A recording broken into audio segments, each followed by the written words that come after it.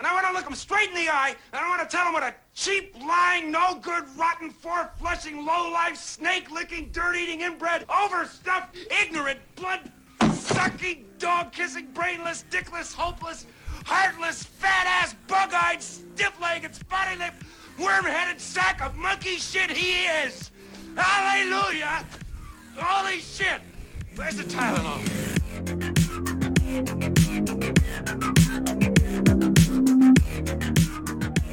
Welcome to A Cast with No Name. We are your hosts. I'm Jay. And I'm Matt. This is episode 34. This episode will be discussing our top 5 Christmas movies. Because it's that time of year. It's that time of year.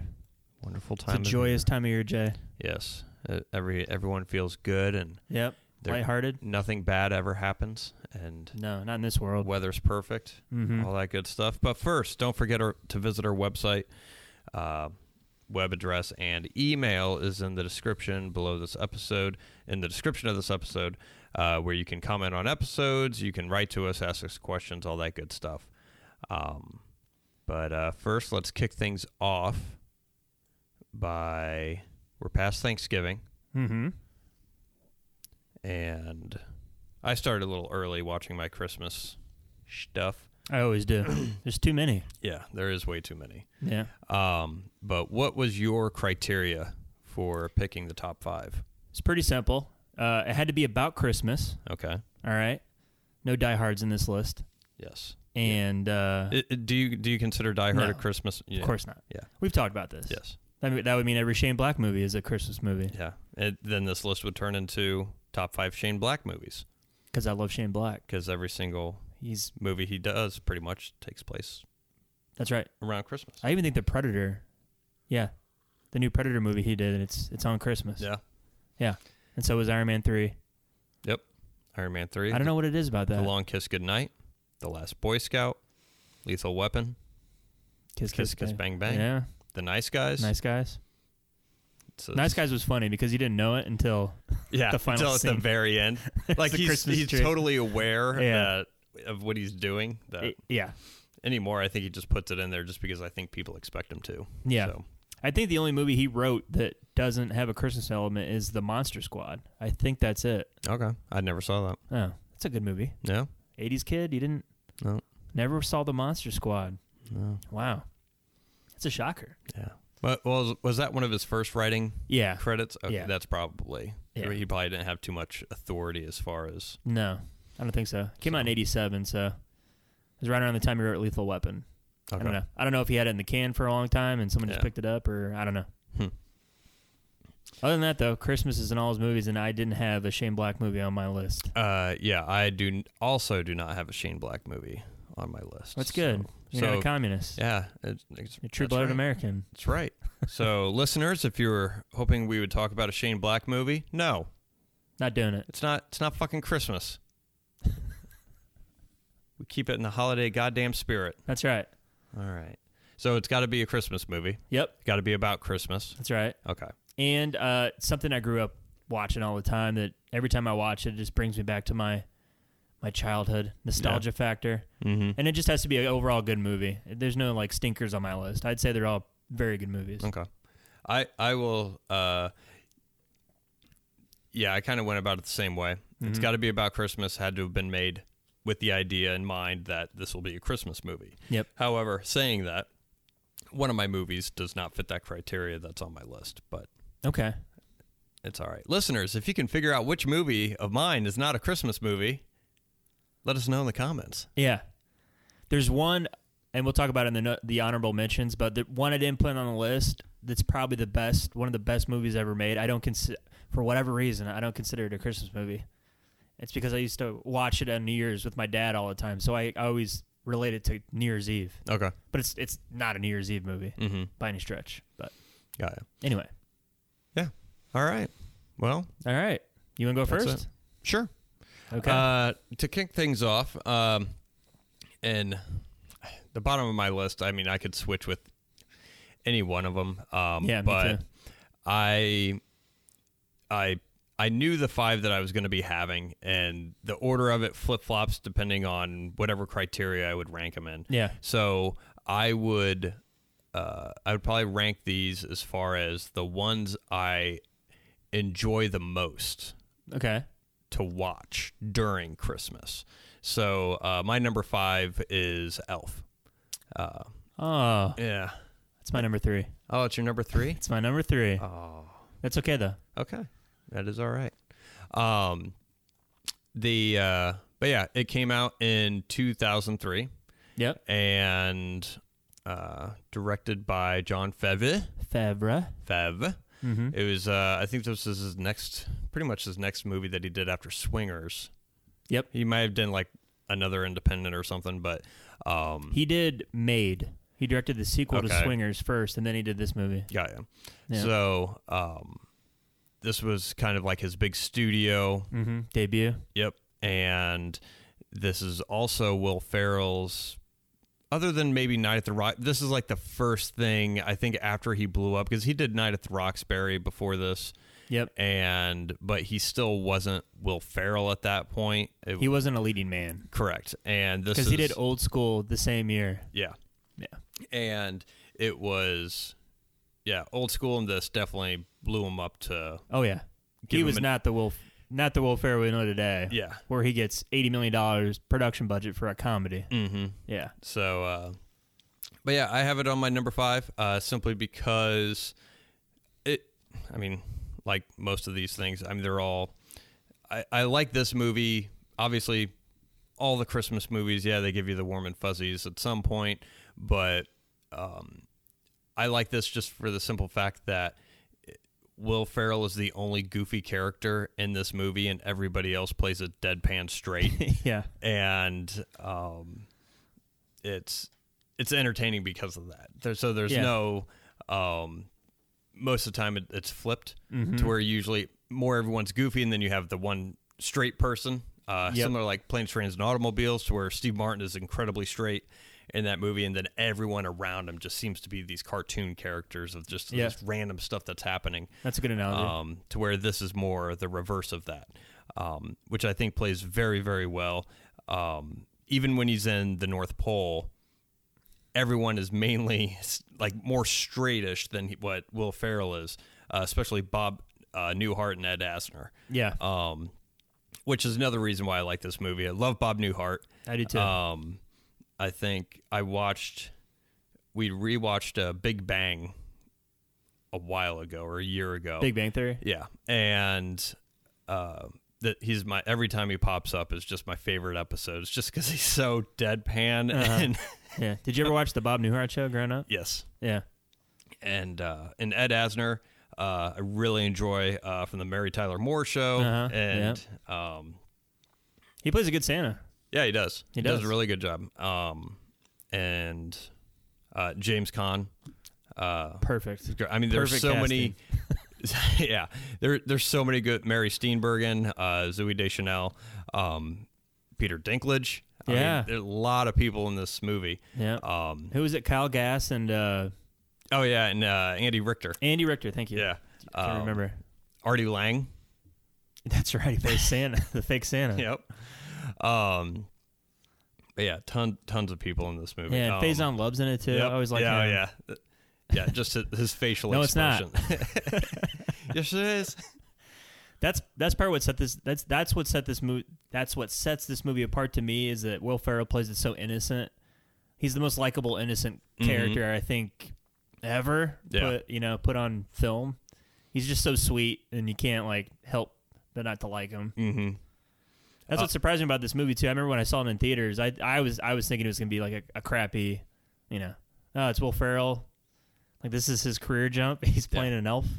Yeah, the first time I saw it, I was in college. I didn't watch it in theater. I watched it.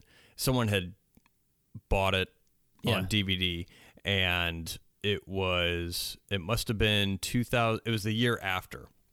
So it was 2004, and there was a bunch of us in a dorm room, and everyone's like, oh, we're going to watch Elf. And I was like, oh, is that the Will Ferrell thing? And they're like, yeah. I was like, ugh. And they're like, no, it's pretty good. And it's pretty good. It's pretty good. Yeah. So I think it's, You have to have a cold heart not to enjoy the movie. And I think it does such a good job that it will not. A buddy of mine brought this up.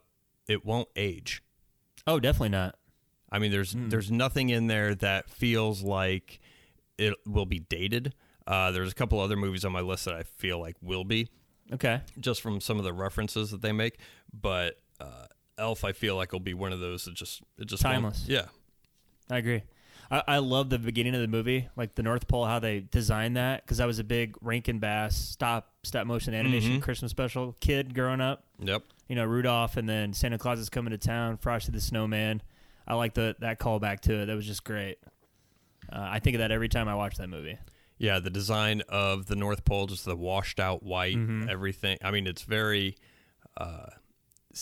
It looks. I mean, I was going to say set based, obviously, but it looks like a cardboard set, like a very cheap 60s style set, which I think works really, really well, and it contrasts nicely to early 2000s New York. Yep.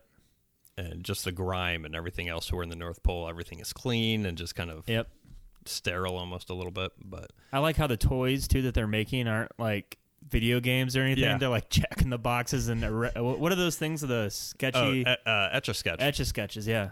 And then, it's just things that no one really. I mean, toys that are still around today, but no one really plays with. No. But they do make a reference when they're when he's in a elf seminar, elf class. He's like, okay, kids, okay, guys, we're gonna be talking about the new F-62 processors, and that's right.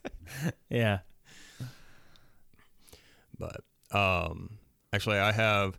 I like the contrast. We mentioned the contrast of Will Ferrell with everybody else. Yep. I have a clip here that perfectly shows it. Now, this is the scene that sticks out to me the most, just because up until this movie, I associated James Caan with The Godfather. Yeah. So him as Sonny is the only time. I mean, I think I've seen him I probably saw him in a couple other things, but that was the main thing. I was like, James Caan. I was like, I knew of his son. I knew James Caan was just one of those actors, but it was always and he usually played a cop or like a tough guy or whatever. Right. But serious role. Yeah, serious, and Sonny always stuck out with me, so I was just kind of seeing Sonny the entire time. But I have let's play the clip. All right. So, Dad, I plan out our whole day. First, we'll make snow angels for 2 hours, and then we'll go ice skating, and then we'll eat a whole roll of Toll House cookie dough as fast as we can, and then, to finish, we'll snuggle. That's great. Now, I cut the audio off a little bit early, but I mean, the only thing James Caan says, buddy, I gotta go to work. Yeah. But and it sucks, and I'll put the clips that we show into the description, so you can watch them. But his facial expression, after it's like, "We'll snuggle," and James Caan's look on his face is just like, "What the fuck?" Yeah. He's a 40-year-old man, Yeah. just making those things to do. Yeah. But that was probably the scene I laughed the most at the first time I saw it, and I still get a chuckle out of it just because that was the first time I've seen James Caan in a movie like this. Yeah. Reacting to a character this absurd. And that could have fallen flat on its face if they didn't get this chemistry right. Yeah. I got a clip that kind of displays that too. Here we go. All right, let's get it over with. I walked all day and night to find you. You look like you came from the North Pole. That's exactly where I came from. Santa must have called you. Oh, yeah, sure. He just got off the cell phone with me. You did? So, go on. Go on with what?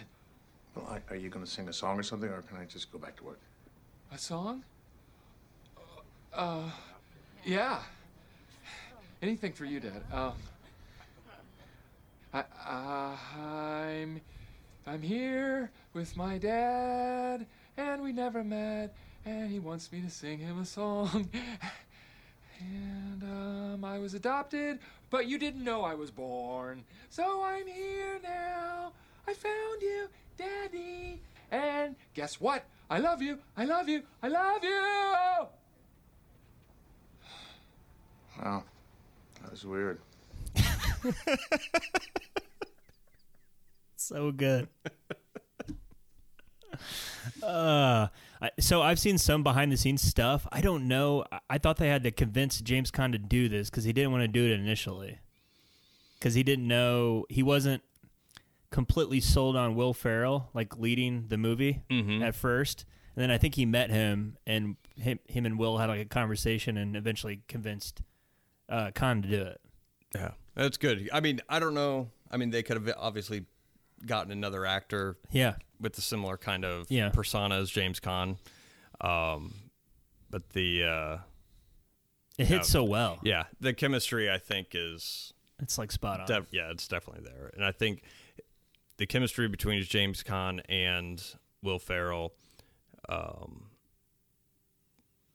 I think definitely makes the movie, and I think that's probably one of the stronger parts of the movie is their relationship, more so than his romance arc or anything with his little brother and stuff like that. But. And it could have easily not worked at all if Will Ferrell's innocence doesn't shine through it, because you're right, any normal person, or if that were to happen to anybody, if the person that's pretending to be an elf, if he wasn't like sweet and innocent and didn't seem like he had mental illness or something, then it wouldn't be that believable. But for whatever reason, it's believable when Will Ferrell's doing it. So keeps giving him a chance, and he plays that fine line to where he is childlike, and it's almost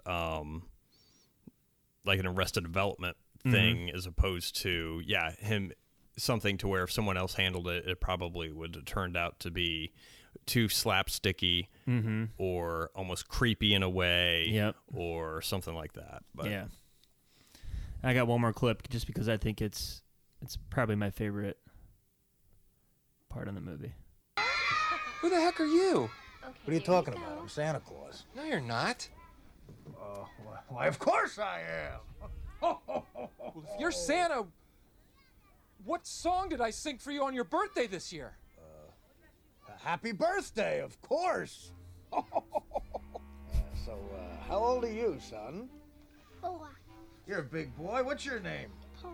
And what can I get you for Christmas? Don't tell him what you want. He's a liar. Let the kid talk. You disgust me. How can you live with yourself? Just cool it, Zippy. You sit on a throne of lies. Look, I'm not kidding. You're a fake. I'm a fake? Yes. How'd you like to be dead? Huh? No, he's kidding. You stink. I think you're gonna have a good Christmas, all You right? smell like beef and cheese. You don't smell like Santa. Okay, good. Oh! He's an imposter! Smell like beef and cheese. You don't smell like Santa. It's great that they cast Artie Lang to throw that insult at, because Artie Lang does smell like beef and cheese. No he doubt. looks like someone, that would smell that way. There's no doubt about it. Yeah. So It's a great movie. Yeah. I love it.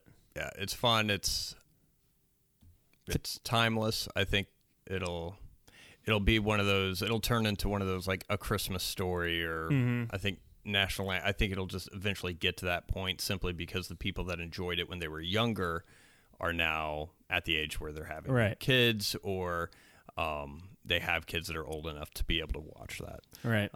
So I think it'll retain its popularity. Definitely. I don't even know if people watch TNT or TBS anymore. Remember those 24-hour a day Christmas Story, where they would just play Christmas Story? Yeah, constantly for like a day, and then it turned into like a week. We had I know, because nothing else to air. I know. Jeez. We even had there was a local radio station that would play the audio of A Christmas Story. Really? And it would be on Christmas Day, because I remember when Christy and I would be hopping between Christmases, I'd always turn on the radio station and it would be right there. Yeah, they did that, I think, for, I want to say, about 5 years. Wait, so they read the movie script, or? No, it was just the audio of the movie. Really? Yeah. It's like someone just played the movie and they just fed the audio through, and it was... No shit. Yeah. Huh. And it worked well with that movie, just because it's narrated. That's right. Throughout the movie. Yeah. And everyone's seen it, so they can probably envision it in their head. Yeah. That makes sense. So cool. But yeah, that's my number 5 and your number 3. Yeah. So yeah. So my number 5 yes. is The Santa Claus. Okay. Yeah, with Tim Allen. The first one. The very first one, yeah. Okay. Not a giant fan of 2 and 3, and that there's actually a new Disney Plus series coming out about it. Out. I think there's a couple episodes already out. Oh, okay. So I think they premiered the first 2 and then a couple have aired. Gotcha. So. I might watch that. I might not. I don't know. I probably will because my kids could probably watch it because they love the Santa Claus already. I showed it to them the first time last year. They loved it. But yeah, it's just one of those movies I grew up in or grew up with. I love Tim Allen. I was a big Home Improvement fan. Yeah. And it's just I think this is the best movie about Santa Claus that's ever been made. There's like that old 1970s one called Santa Claus the Movie. It's very slow and it's not, I don't know, not all that funny. Miracle on 34th Street, again, it's kind of slow, not really all that funny. Yeah, I mean, I can see that. I haven't seen a lot of movies about Santa Claus. I like Fred Claus and some of that. Yeah, like Vince Vaughn. I never saw that. I never had. But no, I enjoy the Santa Claus. I like part 1 and 2. I think I like 2 the most, more than 1. Really? I think so. Just because there's some of the just the comedy with Tim Allen regressing. There's a scene, there's a couple lines in there that he has when he's going on a date with Molly Shannon. Okay, and that's he's explaining. He's like, I don't know a single person who doesn't want a piece of this. Yeah, and he's just like some chubby guy in a goofy sweater, and he's like, got a minivan, a sweater. Yep. Be back at 8:30. Yep. Yeah. I like this one the most because it does have more of that Tim Allen Home Improvement humor in it. A lot of his line delivery and one-liners. This is situational comedy of the everyday man. Yep. And I grew up in a household with divorced parents, so this movie kind of hits home. I always felt like I was his son in the movie, Charlie, because when I came out when I was 8 or 9 when this movie came out, about the same age as Charlie. Yeah. So that way, I kind of felt like I was in Charlie's shoes most of the time during the movie, and just the situations with the parents arguing, and the dad can't get his shit together because he doesn't know how to cook, but you know what I mean? Yeah. Then takes him to Denny's. Takes him to Denny's. Speaking of that, I got a nice little clip here to kind of demonstrate that. With Hatsutashi? No. Dad wants the turkey. Oh yeah, this way. Come on.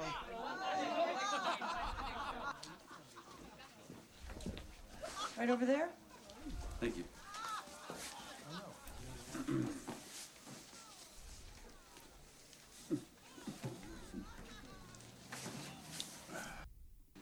There we go. Burn a turkey? Coffee? No, thank you, Judy. What do you say we start out with cold glasses of a delicious seasonal favorite, eggnog? I don't like eggnog. We're out. Coffee, decaf. Mm-hmm. Oh, chocolate milk, please. We're out. Plain milk's fine. Okay. At least we know they got hot apple pie. We did. Mm-hmm. Yeah, there's a lot of that Home Improvement snarkiness that he was known for, which I think was mainly the reason why he was picked for it. Because I think he may have been in a movie, but he definitely wasn't. I feel like this was his first starring role for sure. And little trivia, not to bring up old shit from his past, but that's fine. Disney actually had to revert some of their, because they have a policy that they don't hire ex-felons. Oh, really? And they had, because originally they weren't going to have Tim Allen do it, but they had to go back on that policy because Tim Allen is a felon. So that's right, he was.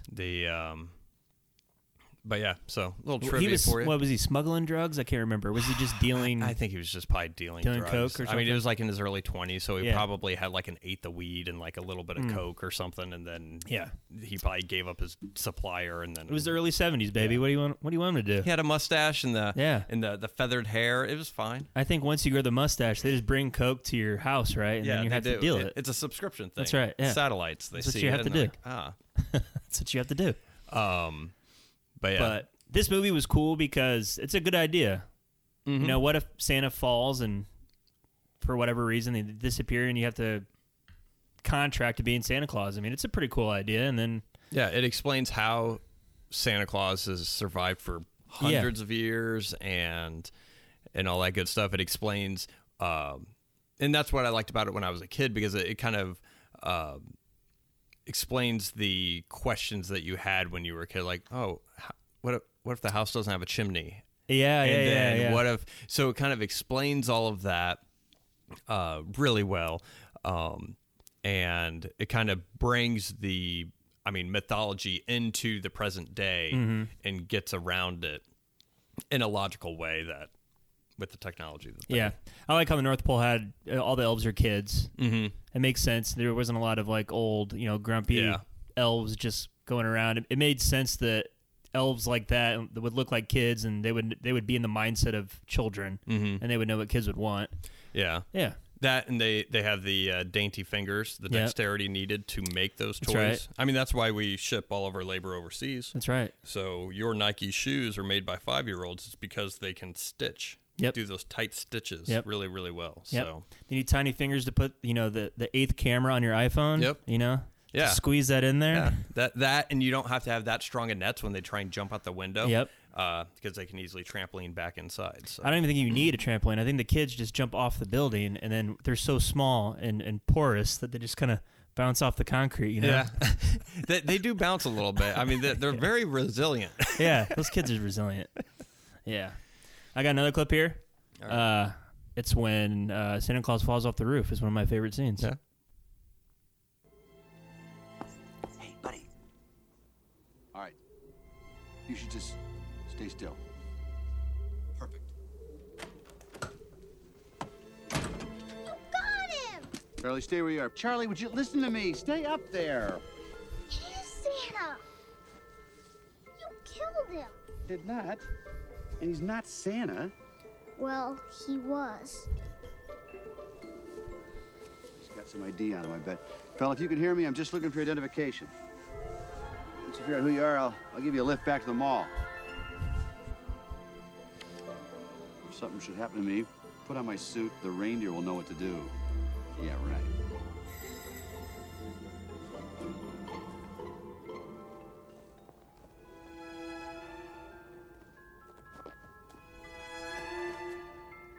Reindeer up on the roof.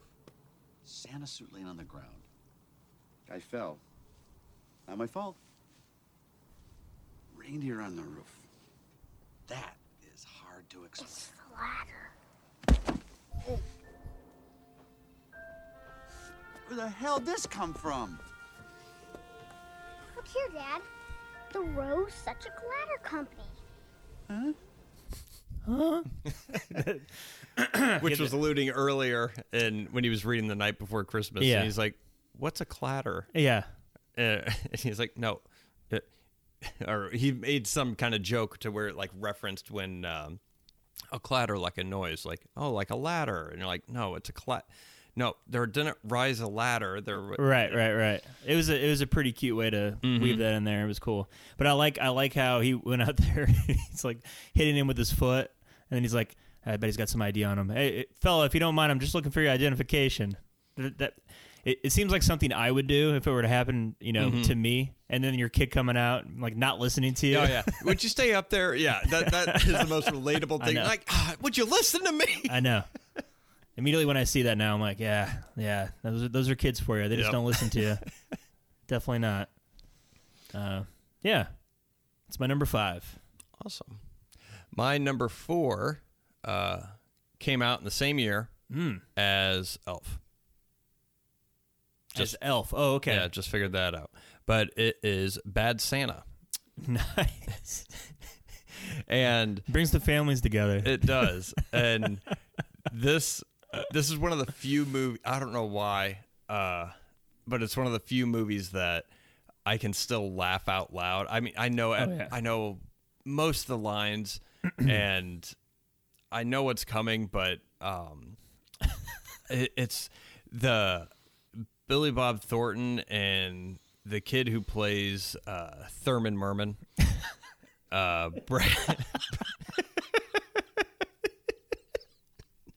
Those two together are just amazing. So good. If you haven't seen Bad Santa, it's really good. It's obviously it's not a family movie, but No. It's just so funny. I mean, I didn't even think the writing in it is fantastic. Very funny. I didn't even think about this as a Christmas movie. I just think of it as a comedy.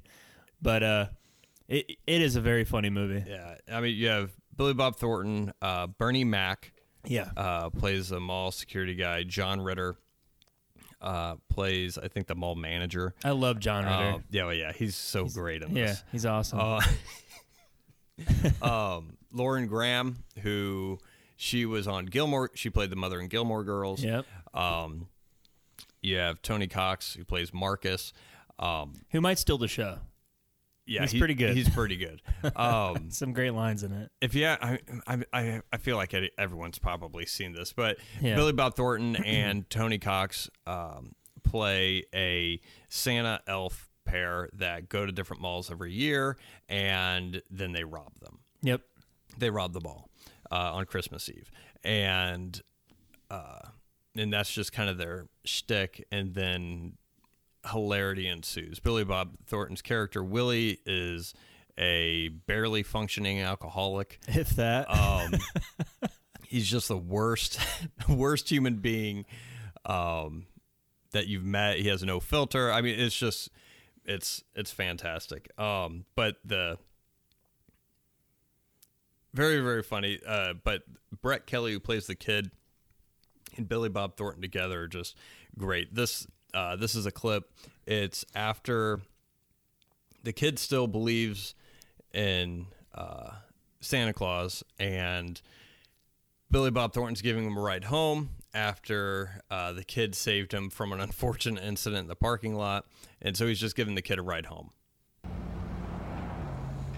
This one fucking time I take you home, okay? Uh-huh. I'm not your fucking dad. Uh-huh.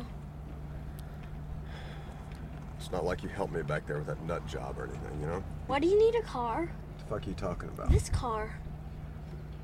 Which turn is it? Sage Terrace. Where's your sleigh? It's in the shop, getting repaired. Where are the reindeer? I stabled them. Is it left or right? That way. Where's the stable? Next to the shop. How do they sleep? Where the reindeer are standing up. But the noise, how do they sleep? What noise? From the shop. They only work during the day, all right? I thought it was always night at the North Pole. Well, not now. Right now, it's always day. Then how do they sleep? Oh, shit, Sage Terrace. What is it with you, anyway? Somebody drop you on your fucking head? On my head? Well, yeah, what are they gonna drop you on somebody else's head? How can they drop me onto my own head? No, not onto your... what? God damn it, are you fucking with me?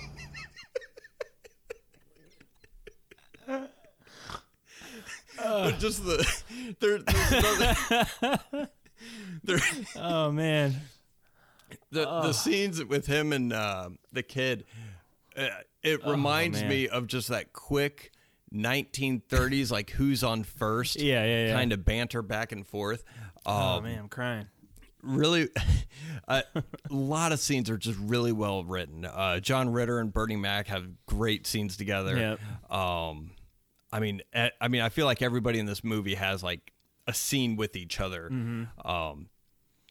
But it's great, and it's not. I mean, it's not just crass to be crass. It does have. It has a statement, like an over-the-top statement on commercialism and materialism. Yep. But also.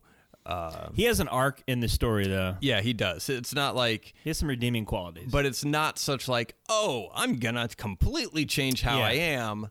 It's more of, all right.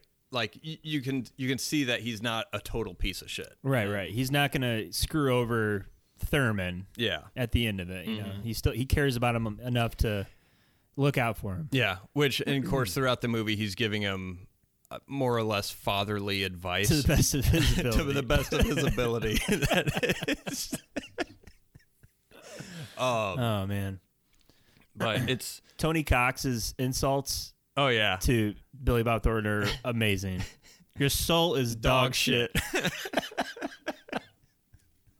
Oh man, I remember watching that in the theater, crying, laughing. I just wasn't expecting it to be that funny. Yeah. We kind of saw it just on a whim. Just we were bored. Like, yeah, we'll see what this is about.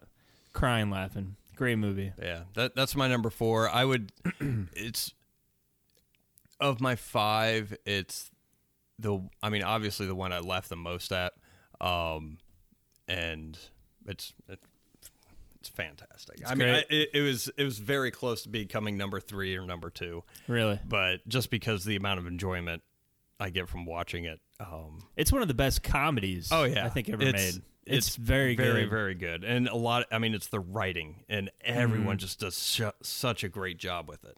Yeah. But yeah, that's my number 4, Bad Santa. Nice. Did you ever watch the sequel? Yeah. I haven't seen it. I refuse to. You don't need to. It ruined it for. Yeah, that's what I figured. It didn't ruin the first. Like, I watched the sequel, and I really don't remember it. Really? Like, that's how bad it was? I know they were all a little bit older. I can't tell you the storyline. I think Kathy Bates plays Willie's mom or whatever. Oh, really? That's the only thing I really remember. Why would you want to do that? That's the appeal of it. And that... You don't want to know why he's so horrible. I know. Because it loses the appeal. Yeah. Takes away the mystery. Yeah. Didn't work for the Joker. Didn't work for Darth Vader. Yeah, you're not a big fan of the Joker, huh? It's not a... It's Taxi Driver. I liked it better when it was Taxi Driver. It is Taxi Driver. I'll give you that. All right. So, that was your number 4? That was my number 4. It's a good pick. My number 4 is A Muppet Christmas Carol. Have you ever seen it? Yes. You're not a big fan of it? No, I am. This was I did not watch it. I mean, there's several movies that I didn't watch until your sister and I, hooked up. Yeah. A lot. I mean, we can skip all of that. We don't have to rehash but any of that. But no, because she would, especially during the holidays and stuff, she would say, "Oh, let's watch Muppet Christmas Carol." I'm like, all right. But yeah, it's one of those movies that I'm like, yeah, this is really good. And I've seen other iterations of Christmas carols. Yep. This is by far, I think, the best one. I would agree with you. But yeah, it was one of those movies. I mean, Elf, I could have easily swapped out with the Santa Claus. Yeah. And 15 other movies, and this was one of them that I was debating about having in. I didn't include it though, just because it is somewhat of a recent movie that I was introduced to where I still enjoy watching it, and I think it's fantastic and very, very well done. It's just I didn't include it in my personal list because I just didn't have that history with it. Gotcha. But no, I think it's great. It's probably the best. That's why I'm not looking forward to Will Ferrell and Ryan. Oh, Spirited? Yeah, Spirited. Yeah, and I'm like, oh, Scrooged Part 2? Yeah, I know. Christmas Carol, I was like, they already did it better with the Muppets. I was like, you can't just watch the Muppets. And yep. But yeah. I would agree. It's my favorite Christmas Carol adaptation on screen. I like Scrooged a lot, but this just has more heart to it. I always watched it as a kid. It came out in '92, so it was just one of those movies. I always liked the Muppets too, but this is probably my favorite Muppet movie, as well as being my favorite Christmas Carol adaptation because I like this one way more than the Jim Carrey one that came out. Like I said, I like it more than Scrooged. I liked it more than the Patrick Stewart TV movie that came out. Yeah. Just because I think Michael Caine is probably my favorite Scrooge. No, you pronounce Michael Caine. Michael Caine. Yeah. He's very good in it. Yeah. Yeah. And I think he actually said this is probably one of his favorite movies. It should be. It's awesome.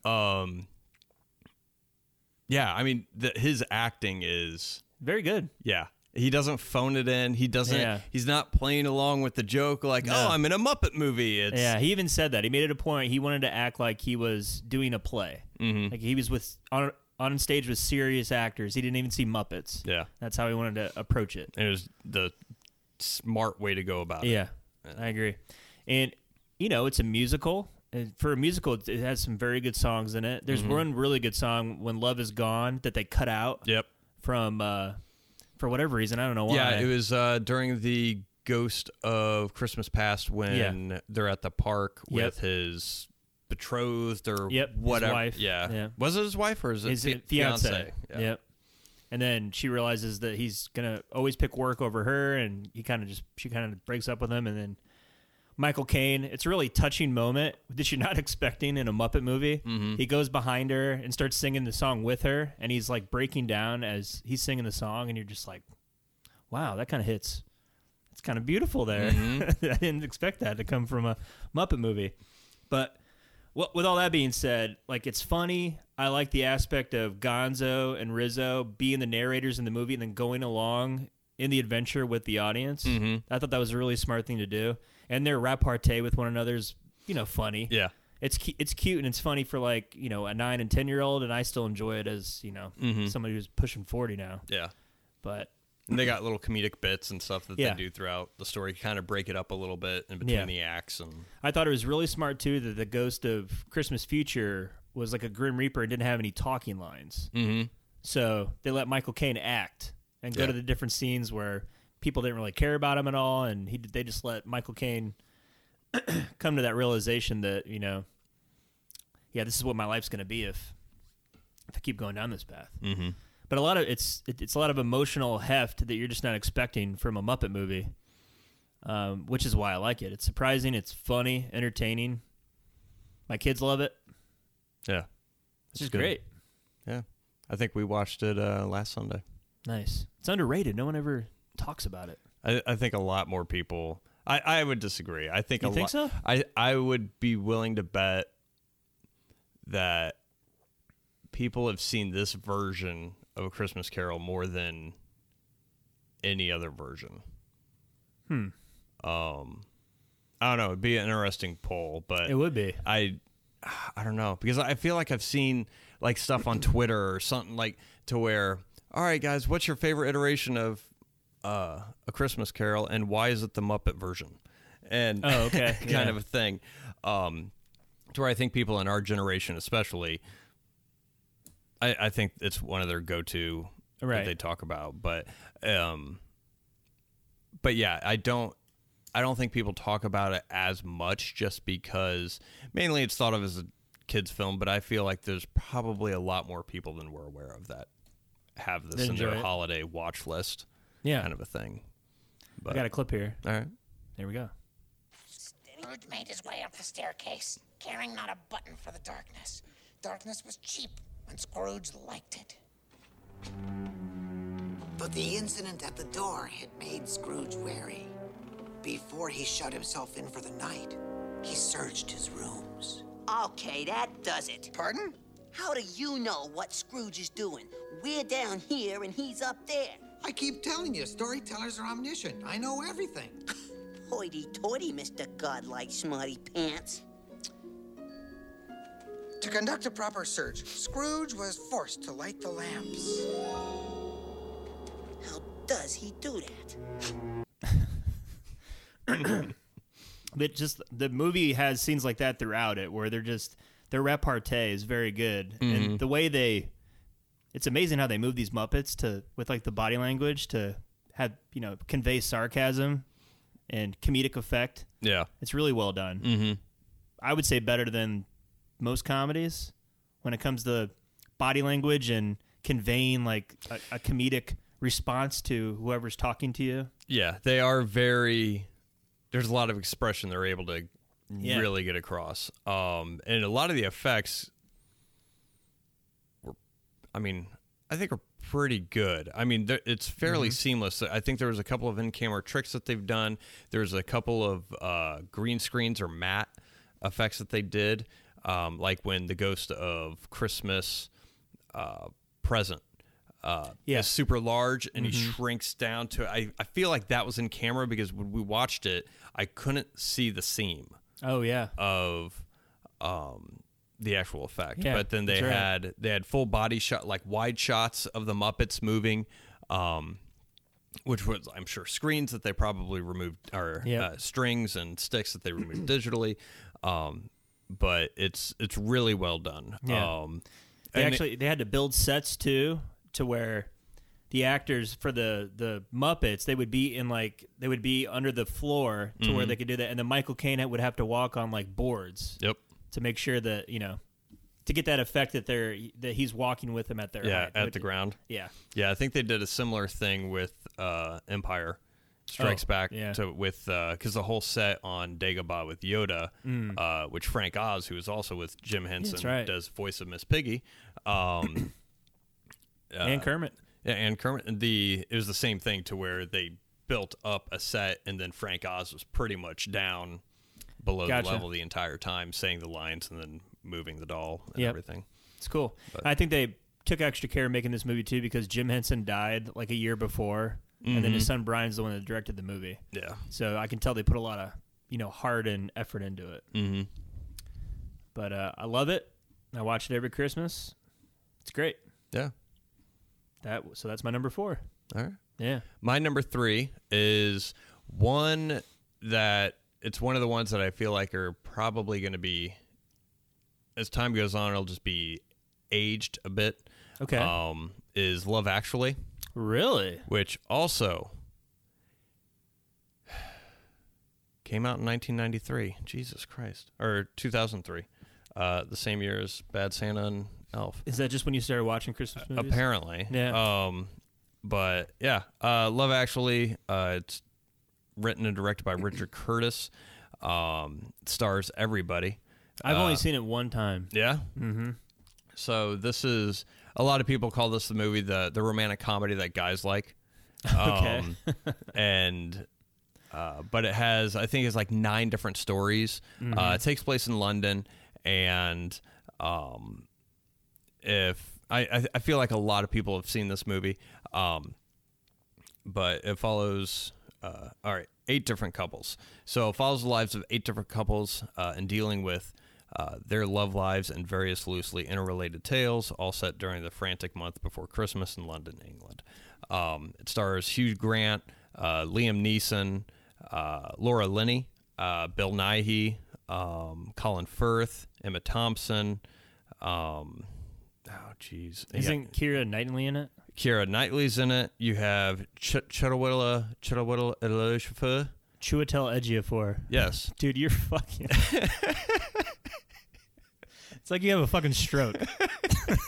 Has Martin Freeman. Yeah. It has Andrew Lincoln, who is in The Walking Dead. He's Rick. He kills zombies for fun. Coral. Who's your mom, Coral? And you have Alan Rickman. And then you have cameos from Mr. Bean. Rowan Atkinson. Yeah, Rowan Atkinson. It's like the Mother's Day. This is the movie that actually started all that crap. So then you had because after this, the success of this movie, then they did like New Year's Eve, Valentine's Day, Mother's Day, and all these other ones where they try and get all these big stars for like a quick thing and then go. But I like it just because it's fun. There's been some recent, not butthurtness, which is a technical. Is that technical? Media literary term. Media literacy term is butthurtness. Because people will watch it now and be like, oh, well, Andrew Lincoln played a stalker, and so they're looking at it through the lens of a 21st century sensibilities, as opposed to this movie came out in like early 2000s. 20 years ago. Yeah. And refresh me on that storyline. He liked his best friend's wife, right? Is that what it was? Yeah. So and he just he loved her. And but he never said it. And he didn't, because he didn't want to hurt his best friend, and he didn't want like all this other stuff. But yeah, so you have that. You have So are people upset about My Best Friend's Wedding with Julia Roberts? I never saw that. Well, essentially, she becomes a homewrecker. That bitch. It's the storyline. Fucking bitch. Where was the outcry for that? Jesus. She was a prostitute. You know that? They did a documentary. They won all the awards. She went shopping and everything. Yeah. But and then you have another storyline to where Hugh Grant plays the prime minister, and he is in like he kind of has the hots for his assistant. That's right. And so then you have people, oh well, and like after the Me Too movement, where he's using his power. I'm like, yeah, but can we all just take a breath? Yeah, I was like, she liked him. I was like, fucking Hugh Grant. I know. It's like, oh, poor. But so you have some people kind of. Who else is the prime minister going to meet? It's like he can go out to the bar. Met Billy Bob Thornton. Yeah, that's right. So I mean, you have some people that are trying to pick it apart like that, but I think it's fun. One of my favorite storylines is between Colin Firth's character Jamie and his Portuguese housekeeper, to where they don't speak, like he doesn't speak Portuguese, she doesn't speak English, gotcha. and you have their relationship going. You have Bill Nighy and Gregor Fisher, who Bill Nighy plays like an aging rock star, and that's right. his manager. So that's one, and it's not just like romantic love. It's you also have friendship in there. You have a bunch of different storylines, and it's not all happy endings. You have some that kind of like. I mean, if you haven't seen it, watch it. But I don't want to ruin any of the storylines. But overall, at the end of the movie, you feel good, and it's got funny moments in it. It's got just kind of like that English sense of humor. Yep. But I have a didn't Zach Braff just make a commercial with his Scrubs co-star? Oh, Donald Faison. A T-Mobile commercial. Yeah, holding the If you guys have seen the. I think Saturday Night Live, everyone does a spoof of this, but someone's standing at the door and it says, "Say it's carolers," and they're holding a white poster board with letters, and then they go from poster board to poster board. That's from this movie. Yeah. So it's no protest to the T-Mobile commercial? Well, no, it's fine. Well, that's fine. It's the movie that's the problem, apparently. It's problematic. All right. But yeah, I think a couple of actors from the movie, of course, they were like kids, I think, in this movie, and then now they're adults. They're like, oh, well, it's sexist and blah, blah, blah, blah, blah. And I'm like, you were like 8 when this movie came out, when you were in this movie. And now I was like, no.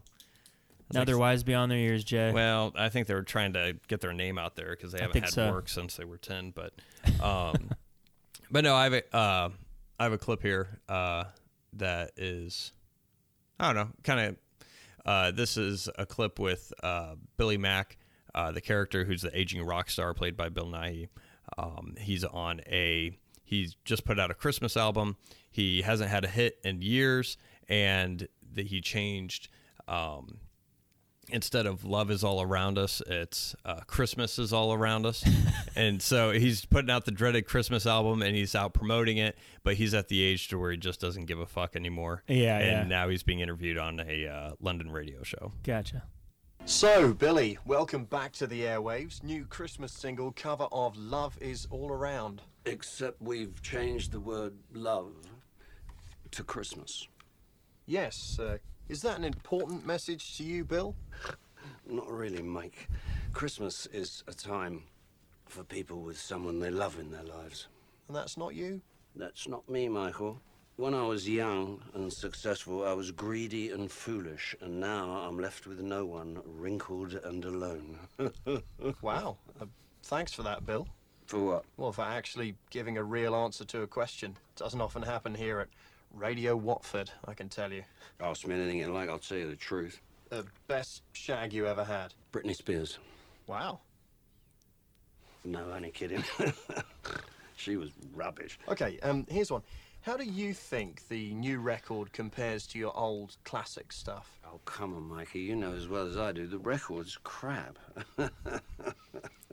But wouldn't it be great if #1 this Christmas wasn't some smug teenager, but an old ex-heroin addict searching for a comeback at any price? All those young popsters come Christmas Day, they'll be stretched out naked with a cute bird balancing on their balls.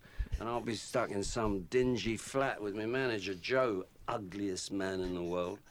Fucking miserable because our fucking gamble didn't pay off. So if you believe in Father Christmas, children, like your Uncle Billy does, buy my festering turd of a record, and particularly enjoy the incredible crassness of the moment when we try to squeeze an extra syllable into the fourth line. I think you're referring to If You Really Love Christmas. Come on and let it snow. Ouch. So, here it is one more time, the Dark Horse. That's good. I love Bill Nighy. But I mean, it's fun. It's a quick moving movie. There's 8 different stories. You keep hopping between the different storylines. I feel like it's very well done. It's very hard to juggle the storylines, that many storylines. Yeah. And as you watch it more and more, you'll have some favorites, some ones that aren't so favorite. But every single one has at least a scene or two that's worthwhile. But yeah, I mean, you have a lot of romantic love. You have friendship. You have Liam Neeson is a stepfather to a child who recently lost his mother. So then you have a father-son dynamic. But it deals with a bunch of different kinds of relationships, all centered around Christmas. So good pick. I did like it when I saw it. Just haven't seen it since. It's fun. All right. So that was my number 3. Your number 3 was Elf. Mm-hmm. So do you want to do your number 2? 2? Or, yeah. Yeah. So I was debating this because I like the second one a lot too, but I had to go with Home Alone, the original one. Okay. That's my number 2. It's a classic in my eyes. I saw it in theaters when I was 5. I've loved it ever since. I always thought Kevin McAllister was the coolest kid ever. It's like a dream movie for a kid, you know? I just watched it for the first time with my son Liam, and he absolutely loves it. He thinks it's the coolest thing in the world, and watching it with him, it just brought me back to when I was a kid and just loving that movie. And it's still funny, like as an adult. Even like all the slapstick crap. I'm just a big fan I love Daniel Stern. I love Joe Pesci. Joe Pesci's so underrated as like a comedic actor. He's one of my favorite comedies, My Cousin Vinny. Mm-hmm. And I can't think of an actor who does such a good job at balancing dramatic with comedy than Joe Pesci. Yeah. He's fantastic. Yeah, he could be the funniest guy in the room, and he could also be the scariest guy in the room. I know, it's crazy. Yeah. But, I mean, it's the movie that makes me feel most like a kid. I love it. I do think that Home Alone 2, though, it has some scenes in there are I would say a little bit funnier than Home Alone, the first one. The only reason why I didn't put Home Alone 2 on here is because pretty much Home Alone 2 is just a carbon copy of the first one. Yeah, it's the same thing. And they even call back to like, we did it again. Yes. And there's a couple of like, not fourth wall breaking, but just aha moment kind of things in the movie. Yeah. But the story structure is beat for beat the exact same thing. Yep. So I couldn't put it on the list because, there's not a lot of originality with that. It's just the setting's different. Yeah. Is it because Donald Trump's in that one? Yeah. Immediately off the list because I hate that guy. Okay. Good. He's ruined everything about this country. Yes. Only him. Same thing with Rob Schneider. Yeah. And Tim Curry's in the second one. I love Tim Curry a lot. But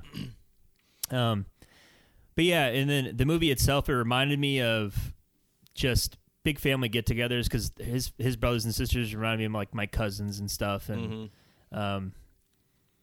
just the uncle that you don't always really get along with that gives you shit all the time, and arguing with your cousins. I mean, I think everybody can relate to that. Mm-hmm. And the neighborhood too. It reminded me. I mean, I wasn't as rich as Kevin McAllister was growing up, but I was certainly like low middle class, and just the neighborhood itself with all the lights, and it just reminded me of like a neighborhood that I grew up around. Yeah, which is hilarious because I look at we watched it recently as well, and I was looking at seeing their house on the street, and then I see the neighbors' houses on the street, and I was like, "What? McAllister's house? I feel like should not be in that neighborhood." Because it was the Murphy's house. It was like this 2-bedroom thing that looked like it was like built in the 40s. And it just didn't fit in the neighborhood. I was like, man, I bet the McAllisters are pissed their property values are going down. Yeah, you get in that house and their kitchen's like, 30 by 20. That's really small. Fucking poor people. Those damn poors bringing these property values down. But yeah, along with that, I just love the score. I think that it's one of the best scores too. I got a little clip here of that.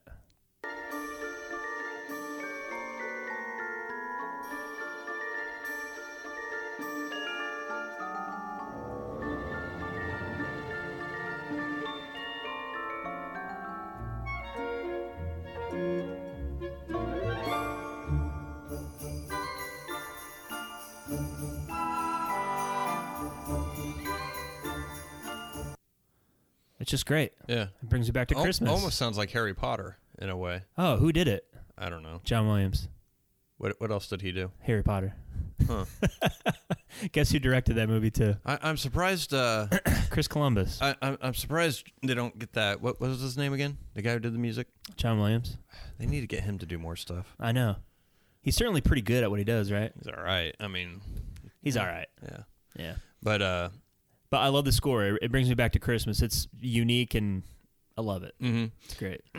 And it's one of the I feel like this one and the second one I guess too, but this one I feel like was on the tail end of those kind of kid movies where I feel like they don't make that many of them anymore, which is kids are out on their own kind of a thing. Like The Goonies, Stand By Me, The Wizard, Home Alone, those child adventure movies that I mean, maybe they still do make. Maybe I just haven't seen them, but I at least in my perception, I don't think that they really make them anymore because I feel like you would have heard about it at some point. Or like Flight of the Navigator, or crap, what's that one with Ethan Hawke and River Phoenix? Oh, The Explorers. It's another one. A lot of the 80s kids adventure movies to where adults are out of the picture and it's just up to the kids to figure it out. I don't know if they stopped doing that because they thought running away was going to be an issue or something. They watch the movie and they think, oh, yeah, we can handle this. I don't know. Well, maybe. It's tough to find a kid that can carry a whole movie.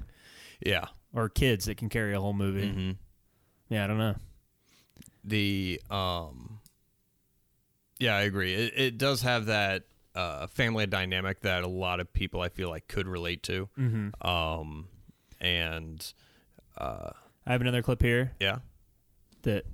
See, this movie is awesome because it's not afraid to have those more adult-like confrontations with a kid. By that I mean just the repartee and the. I can totally. I see know where this. you're playing now. I can totally see this happening with Nicole and my son. I could totally see it. It's not far off. I am upstairs, dummy. Third floor. Go. It's scary up there. Don't be silly. Fuller will be up in a little while. I don't want a super Fuller. You know about him. He wets the bed. He'll pee all over me. I know it. Sorry, that was it. I love that line. I know it.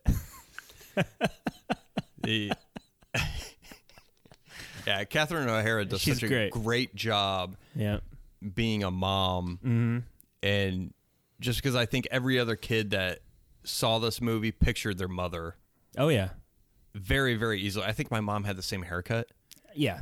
Shoulder pads. Yeah. All that stuff. And, but the conversations that, I wish the family would disappear, or I wish you weren't here, and stuff like that. I mean, every kid, I think, probably says that to their parents at some point. I know I did with my mom, which had a very traumatic afternoon for me. To where, because I think I was like, one time I was like, I wish you would just run away. I mean, I was like 5 or something. Yeah. And I think it was just like one of those days my mom just had it. Yeah. And then she's like, fine. She got in her car and then she drove, just like she's probably just driving around or whatever. And my brother was home. So he had watched me before to where she was like, and she was probably gone like maybe 15, 20 minutes. But it was enough time for my dad to get home. Okay. And I'm flipping out and, oh my God, mom ran away. And I was like trying to convince my brother to say it was his fault. And because my brother loves me, he's like, yeah, I'll say it was my fault. But then she came home or whatever. But then your brother said, yeah, he was being a jackass.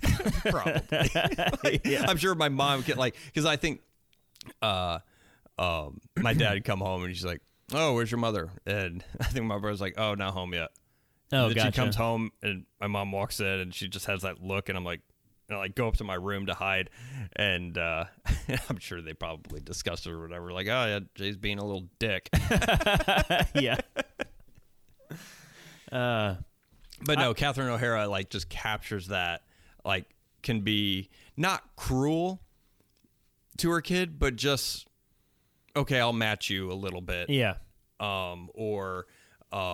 If you're going to say nasty things to me, no, I'm going to ignore you at that point, and you're going to be punished, but then immediately turn around. I mean, like a normal parent does, and then and then just the franticness of trying to get back. Yeah. And just a frustration with holiday travel, and I mean, yeah, it is really, really well done. Yeah, I like John Candy in it. He's every time John Candy shows up, he just warms my heart. I love John Candy. He's got a great little bit in it too. And obviously John Candy and Catherine O'Hara, they were in Second City together, so they have a nice little chemistry. Yeah, I mean, I like the physical comedy in it. It brings me back to the Three Stooges and all that. I mean, Daniel Stern is just, his like reactions to things are just classic. I love it. It's just a good movie, and people like to shit on it, and I don't know why. There's a scene in Dogma where Salma Hayek is talking about the top 5 grossing movies, and she says something like, "Oh, and Home Alone, is 3. Someone had to sell their soul to the devil to get the grosses up on that piece of shit." It's like, come on. If you take it at face value and just the execution, the idea, I mean, it's really well done. It's funny. Macaulay Culkin's, you could tell he was a star. Mm-hmm. He could carry a movie. Yeah, there's a lot recently in the past, probably 10 to 15 years, since the realism of, like with Christopher Nolan making a realistic Batman movie. That definitely spawned a gritty, realistic portrayal of fantastical stories. Mm-hmm. So, you had, dark and gritty like Batman, or grounded in real world versions of this. And then, I mean, it wouldn't be comic books, but it'd just be more, I guess, realistic tellings of things that happen. And I think what that may have done is previously to where you can kind of buy into a story like Home Alone, because the Home Alone story is absurd. Mm-hmm. Completely unrealistic. Plenty of people have said, oh yeah, if these characters were actually alive, they would have died 4 times or 5 times right throughout the movie. And I think Dogma came out before Christopher Nolan, but one, it's a kid's movie. Yeah. And I think now with people shitting on it, I feel like people tend to point out either plot holes or something. Oh, that really wouldn't happen. Well, like, neither would 98% of movies. And that's the point of movies, is escapism. Right. I was like, if you want to see something real, then watch a documentary or something to that effect. And I think that might be where it comes from, is just a sense of a lot of people are, unless it's set in a fantasy world, I think anything that happens in a contemporary setting, people, I don't know if they're just not willing to believe into an absurd storyline or what, but I think that might be where it comes from a little bit, as far as people shitting on this. I haven't heard anyone shitting on this. I haven't lately. But yeah, I do think some absurd movies like Home Alone have trouble, because I feel like it did such a good job kind of balancing the line with absurdity, but still being entertaining, still being believable within the world, to where now a movie similar like that now, I feel like, would just be so far-fetched. if they couldn't execute it properly. And I think that's what a lot of the problems with some movies are, is that they just don't make it believable even in the world that they're in, kind of a thing. But because they established rules early on in the movie, then that get contradicted later on because it doesn't fit into the narrative. Yeah, I think John Hughes has the ability to write from the mindset of a kid better than most. Obviously, he's prolific in writing about teenagers, and he's written some of the best teenage, coming of age movies ever.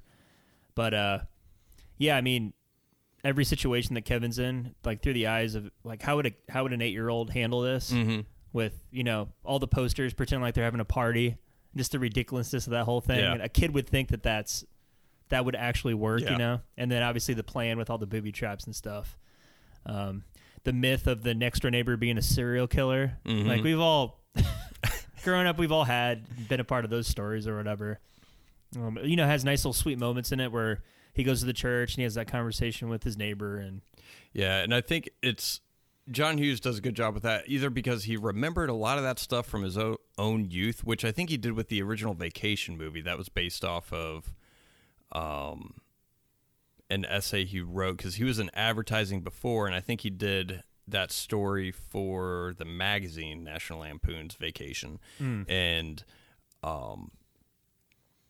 because he drew a lot of inspiration from that from his own childhood, and him being able to remember that and be able to put himself into that position again in his writing, I think is what served him to be able to create movies like The Breakfast Club and Home Alone that was able to speak to those age groups and that audience, because he remembered that instance in his life, to where now some of the movies get made, if they're just, okay, you got to write a kid's film. Okay. And then they just fart something out. Oh, kids will like this because it's stupid or because it's a fart joke or what. It doesn't seem as sincere as what Home Alone or some of his other movies do, I think, because it's not coming from that personal space, where John Hughes did a lot of personal stories, even with Transplants and Automobiles, to where you could feel like maybe that was probably one of the parts of his decision to leave advertising. One, because he probably wasn't fulfilled in the job, but two, he was probably missing his family, or he was traveling a lot. Because did he do Mr. Mom too? Yeah, he wrote that. Yeah, same thing, to where the mother goes back into advertising. And so, I mean, I feel like he draws a lot of inspiration from his own life and memories. And I think that's why a lot of his stuff works to where other things tend to fall flat. Yeah, and a lot of the movie, I mean, it doesn't fall on like sophomore humor, like fart jokes or poop jokes or whatever. He goes into town to buy groceries. He orders a pizza. Yeah. He plays a prank on the driver. He's afraid to go downstairs in the basement because the fireplace or the heater is scary. Yeah. It's things that you could tell they thought through. What would an 8-year-old do if they were left home alone? What are some of the things that they would do? Yeah. Yeah. It's great. Well done. Yep. That's my number 2. All right. My number 2 did not come out in 2003. Oh. I thought you were making a list of top 5 2003 Christmas movies. Yeah. Almost. No, this one came out in 2004. Oh. And it's the Polar Express. It's a good movie. So this is one that Chrissy introduced me to as well. Okay. But it did make my top 5 because I was blown away just from the first time watching it. Okay. And I think I watched it for the first time probably 2013. Wow. Maybe. You're late in the game. I was. Well, I remember when this came out, and I had no desire to watch it because of the motion capture. Same thing with what's the next one you did after Beowulf? this? No, Scrooge. Oh, you did Beowulf, and then you did A Christmas Carol. So I never watched Beowulf. I couldn't even read. I had to read the book in English. I didn't read the book in English. And then he did Scrooge, and I didn't want to watch. I didn't like motion capture. I thought it looked creepy.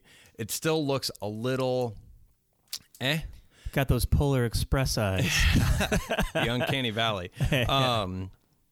Which I think I think I can look over it in this one just because there's some facial expressions that the conductor does that looks like Tom Hanks. Yeah. Like there's a bit when he looks at his little pocket watch. Yeah. And he's like, oh, look at the time. And like there's a facial expression he does. I was like, yeah, that's Tom Hanks. Mm-hmm. So some of the facial expressions I feel like they nail. The kids ones, and I don't know if it's just because I don't know who did the motion capture for the children. I don't know if it's just because the children that they got weren't as expressive and is what Tom Hanks was, because Tom Hanks is pretty expressive and can be, and I think he understood how expressive he had to be based on the technology that they had available at the time. Mm-hmm. So I think that's why his facial expressions tend to work. But a lot of the children seem more static. The main kid, I feel like is pretty good sometimes, but I heard that Tom Hanks even did some of the motion capture for his face. I thought he did play the kid, yeah. And, but I think people have seen Polar Express. If you haven't, because of the motion capture, it's based on a book by Chris Van Allsburg, who did Jumanji book, and it's on Christmas Eve, a young boy embarks on a magical adventure to the North Pole on the Polar Express while learning about friendship, bravery, and the spirit of Christmas. I had this. I put it at number 2 because I really enjoy it, to where it's one of those cozy movies, especially at the beginning, to where he's in his room. I mean, it's like a 1950s, 60s. Yeah, like Norman Rockwell kind of thing. Yeah. And to where he puts his hand on the radiator and it kind of burns him a little bit, like just the sound, the look. You feel warm when being inside the child's room. Yeah. And you see the snow outside and everything else. I feel like you can feel the breeze and the wind outside of the train and everything else. But it's directed by Robert Zemeckis and your favies. Yep, my favy. And some of the movie, the book isn't that long. It's a fairly short book because it's based on a children's book. So they pad it out quite a bit. They add some characters and some subplots that weren't in the book. Was the Rice Krispies guy, Snap Crackle Pop, was he in the book? Do you know? That one kid? The guy does the voice of the Rice Krispie Snap Crackle Pop. The real annoying guy? Yeah. Because he's the guy from Back to the Future, I think. One of the... He is... Eugene... Oh, Eddie Deason. Yeah, sorry, not Back to the Future. I'm sorry, Grease. He plays Eugene. Yeah, he was in Grease. He was in War Games. Yeah. And he's like, he'll show, like he has one of those, he always does that voice. Yeah, yeah. Whenever Very he's unique. in stuff. I feel like he was like Revenge of the Nerds or something at some point, but he always he was in a Magnum PI episode. Oh, there you go.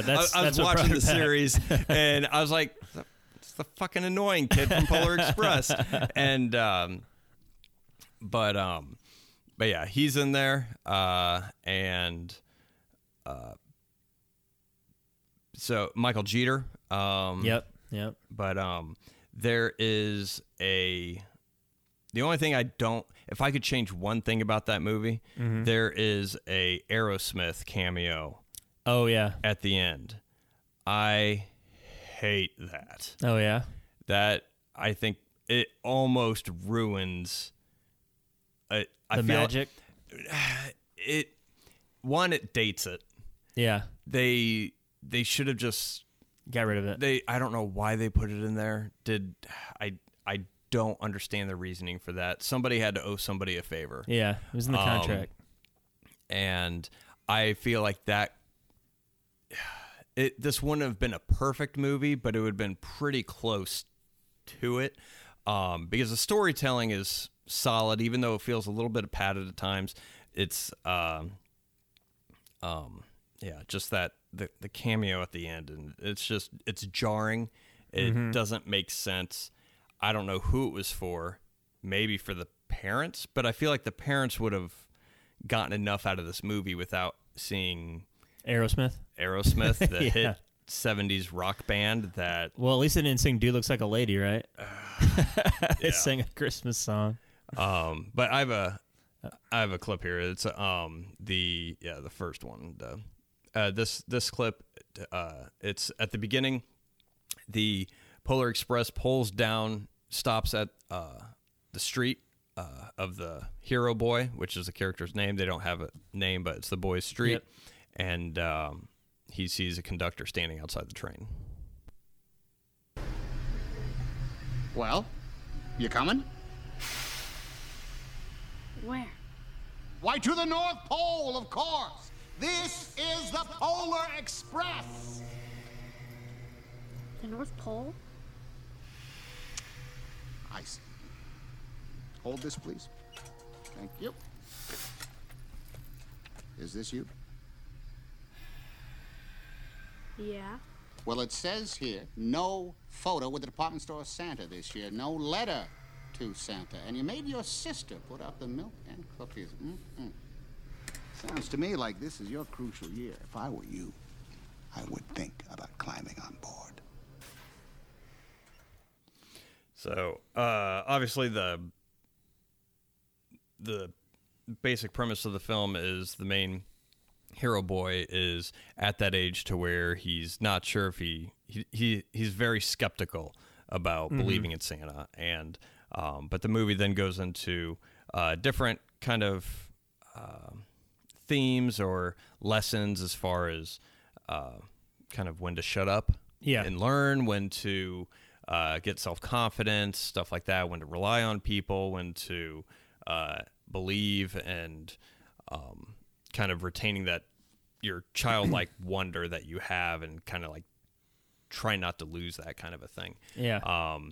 But I think it's well done. I feel like the animation, there are several scenes. The animation, I feel, is pretty good. Motion capture issues aside, a lot of the animation, I feel like the items have weight. Like the train feels heavy. Yeah. It feels massive, to where a lot of animation, it's very easy to not have those things, to where everything feels floaty. Yeah. Even Effects of CGI. gravity. Yeah. And but I feel like the animation is really well done. The art style is faithful to the book. So the North Pole, the architecture of the buildings in the North Pole is modeled after, I think it was like an industrial area in Grand Rapids, Michigan, where the author was from. But it's just one of those cozy movies. It's got a couple of song numbers in there. But the other good thing about this is the score. And I have a clip of that it's a longer one, but...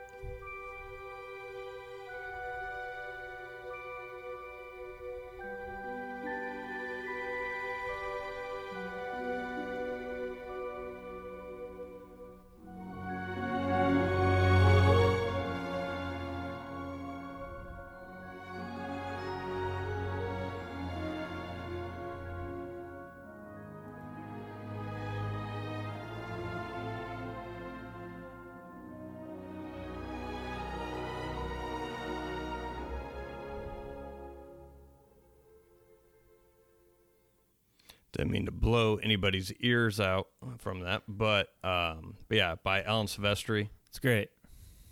Probably one of my really good favorite Christmas scores. Actually, probably one of my favorite scores, movie wise. But which he's somebody that I feel like needs to. If there was a next John Williams, I think it'd probably be. I would choose Alan Silvestri. Really? Yeah. Because he has enough style to where, when he does it, I don't know. It's just something. Even before I started paying attention to composers and movies, he was one that I was always. It was him, Ennio Morricone, and John Williams were the main three that I could pick just from that sounds like the guy who did. And Yeah, then yeah. I'd look it up, like, oh shit, it's the same person, Same guy. So he has a distinct sound, like similar to like Danny Elfman or something like that, Yeah. where he has kind of that distinct way that he does music. But I think he does a very good with orchestral, larger scores when given the opportunity. Yep. Well, he encapsulate Christmas pretty well with the Yeah. score, for sure. Yeah, the wonder. Yeah. Yeah, definitely. And I think the motion capture side, like you said, the visuals and the camera work and the shots in the movie are awesome. The sound effects are amazing. The editing's awesome. I saw this movie in 3D. They re-release it like every other year, it seems like.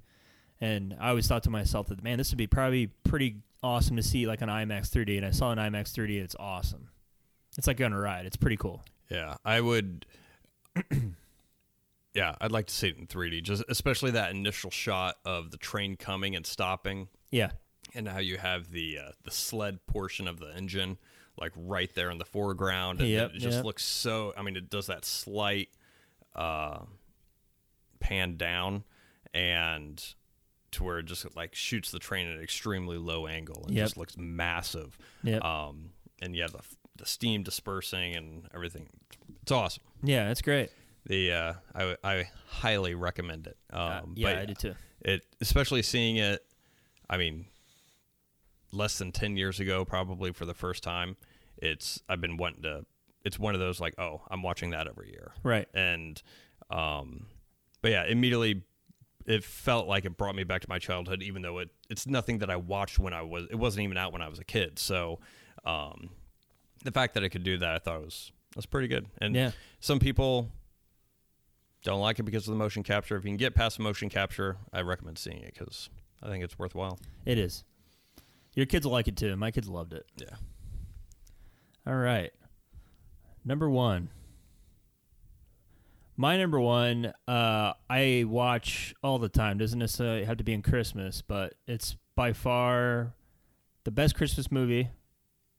It's debatable. Ever made. Debatable. And it's one of the best comedies ever made, and that's Christmas Vacation.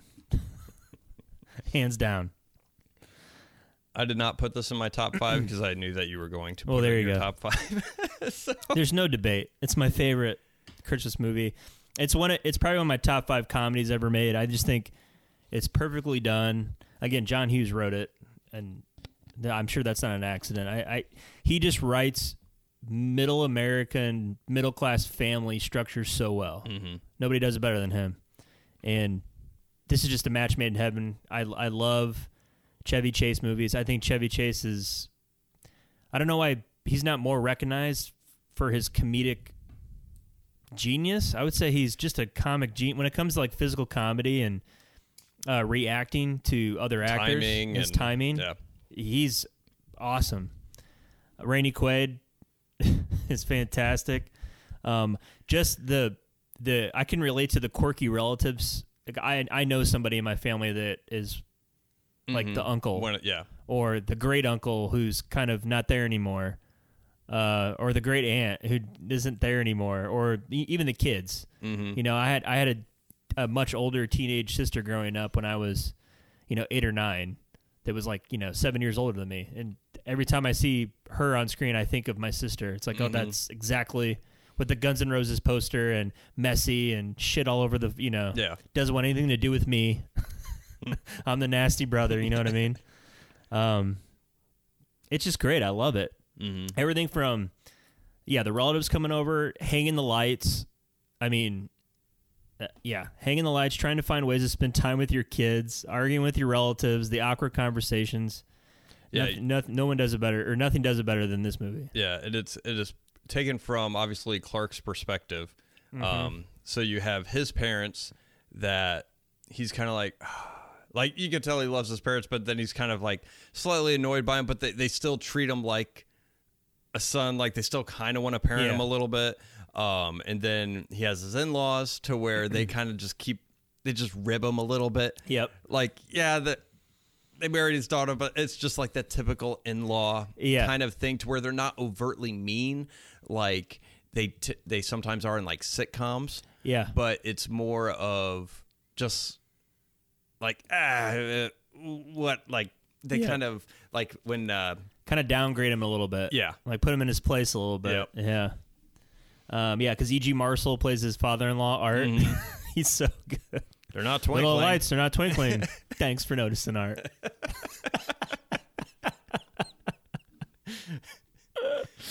But yeah, so it has some of the best lines ever in a comedy. And I got a clip here. Yep. Hey! If any of you are looking for any last-minute gift ideas for me, I have one. I like Frank Shirley, my boss, right here tonight. I want him brought from his happy holiday slumber over there on Melody Lane with all the other rich people, and I want him brought right here with a big ribbon on his head. And I want to look him straight in the eye, and I want to tell him what a cheap, lying, no-good, rotten, four-flushing, low-life, snake-licking, dirt-eating, inbred, overstuffed, ignorant, blood-sucking, dog-kissing, brainless, dickless, hopeless, heartless, fat-ass, bug-eyed, stiff-legged, spotty-lipped, worm-headed sack of monkey shit he is. Hallelujah! Holy shit! Where's the Tylenol? It doesn't let up. This movie doesn't let up. There's every scene is just there's something funny to it, and it's memorable every time. From when he goes shopping with Rusty and he's hitting on the can't see the line, can you, Russ? Nope. It opens with him, trying to be a all-American dad to go, Christmas tree shopping or whatever, and he's being all awkward, trying to sing carols, and his kids just aren't into it. They don't want to. Yeah. They don't want nothing to do with it. It's wasting the whole Saturday kind of thing. I got another clip here. We've all had family members where they come over. You see him maybe once a year or maybe twice a year, and so it's around the holidays, and you have that like awkward conversation. And Clark and Eddie, when they're talking to each other, I always think of that. Here's a clip here. And a hell of a good cook. Can I refill your eggnog for you? Get you something to eat? Drive you out to the middle of nowhere? Leave you for dead? No, I'm doing just fine, Clark. Just glad to be here. Yeah. So, when did you get the tenement on wheels? Oh, that's an RV. Yeah. I borrowed it off a buddy of mine. He took my house. I took the RV. It's a good-looking vehicle, ain't it? Yeah. It's so nice parked in the driveway. Yeah, it sure does. But don't you go falling in love with it now, because we're taking it with us when we leave here next month. I love it, man.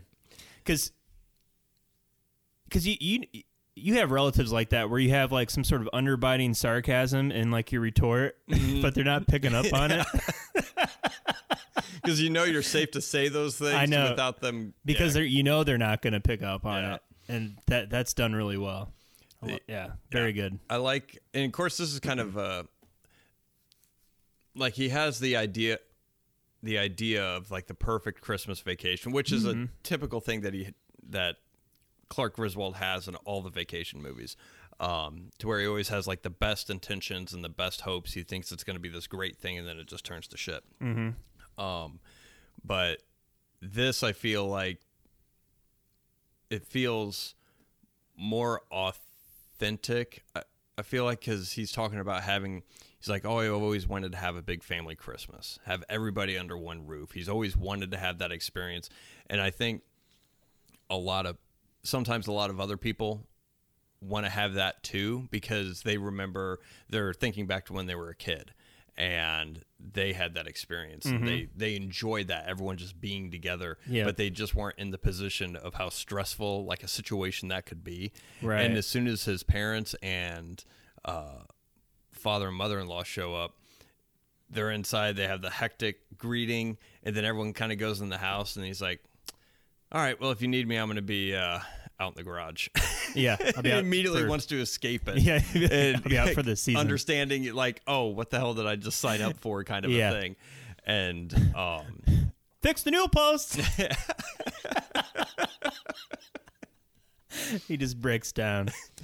Yeah. And they showed that what you're talking about there when he goes up to the attic and he's reminiscent of all he goes and looks at the old film and stuff and kind of reminisces a little bit about it. Oh God, and Julie Louis-Dreyfus is in this movie too. She's great, dude. And again, they do such a good job of relating, like, not getting along with your neighbor. Yeah. I mean, my parents, my dad certainly didn't get along with one of his neighbors. Mm-hmm. Yeah, and my mom didn't get along with all of her neighbors too. I got a scene here that's pretty good. Hey, Griswold, where do you think you're going to put a tree that big? Bend over and I'll show you. You've got a lot of nerve talking to me like that, Griswold. I wasn't talking to you.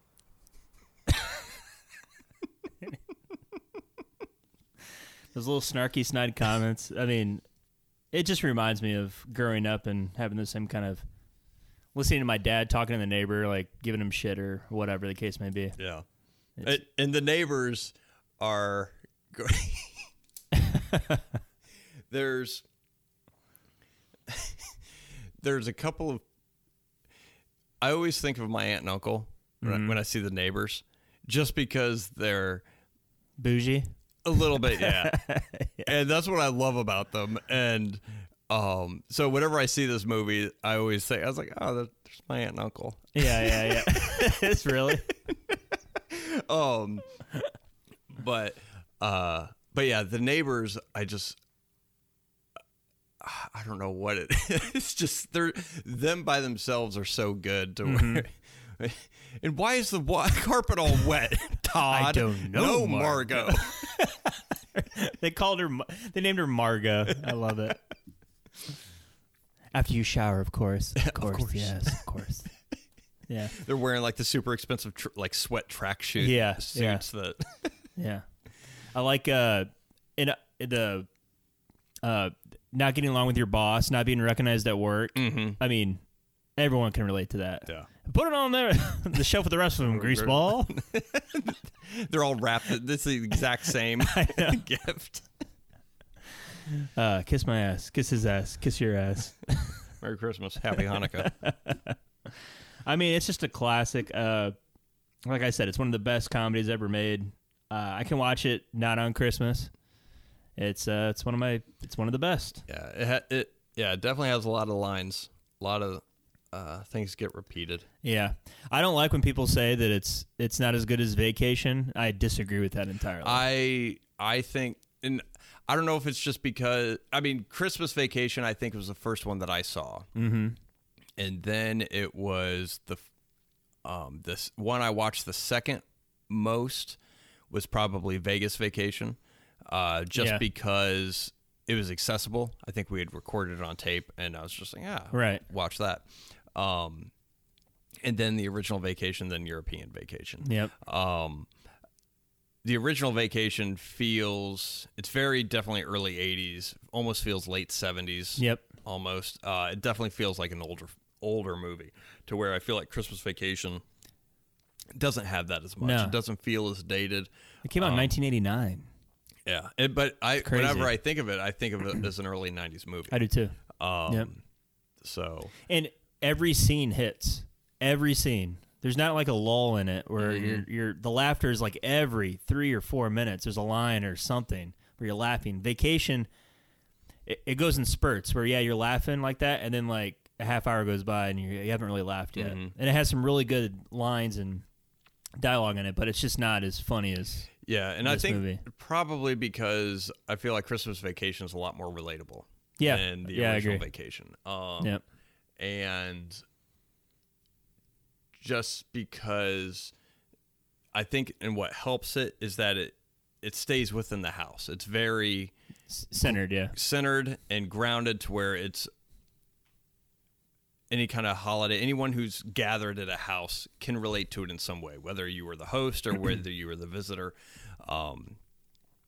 Everyone, I feel like, has experienced that at some point or another, to where even the traveling vacation movie, you have some random stuff like, stopping at our cousin's on the way to the like, I really never had that, or just stop, like, of course they went across the country, but those super long road trips, I'm not sure, maybe I think that was more of a thing back in the 50s and 60s. I think you're right. Where once, when we were kids, it was more of, all right, let's get there. Yep. It's like you either drive straight through or Maybe you took a plane. You flew there or something. Yeah. To where you didn't have all these random stops, seeing all this different stuff. Kind of That's true. Thing. Just because I feel like people had more time back then to be able to do detours and everything else. Right. Or they couldn't afford a plane ticket or whatever the case may be. Yep. Yeah. But yeah, I think this is definitely more relatable, and I think it helps. Again, being constrained to a single location. I mean, it was this and then work. Yeah. And then they had a trip to the mall. But and I think that's what kind of helped keep it snappy to where they had to come up with enough things to or go sledding and yeah. Yep. Later, dudes. Let her rip. Hang 10. Yeah, I love the scene where he finally gets the lights to go, and he's basking in his glory, and then Eddie's right there, and he can't believe it. Eddie, the whole time. I can relate to that. Yeah. Yeah, that's my number one. Christmas Vacation. My number one came out in 2003. Just kidding. It came out in 1946. Oh, boy. Yep, and It's a Wonderful Life. It's a great movie. Yep, starring James Stewart, Donna Reed. James Stewart. You can't do it, Mr. Potter. There's people home. It's this drafty old house. Oh, get out of here. Zuzu's pedals. This is another movie that the first time I watched, I don't know what it was. I was just enthralled. I like I feel like everyone's seen this. If you haven't, I would suggest you do. It's an old movie. There's some jump cuts with the editing and stuff like that.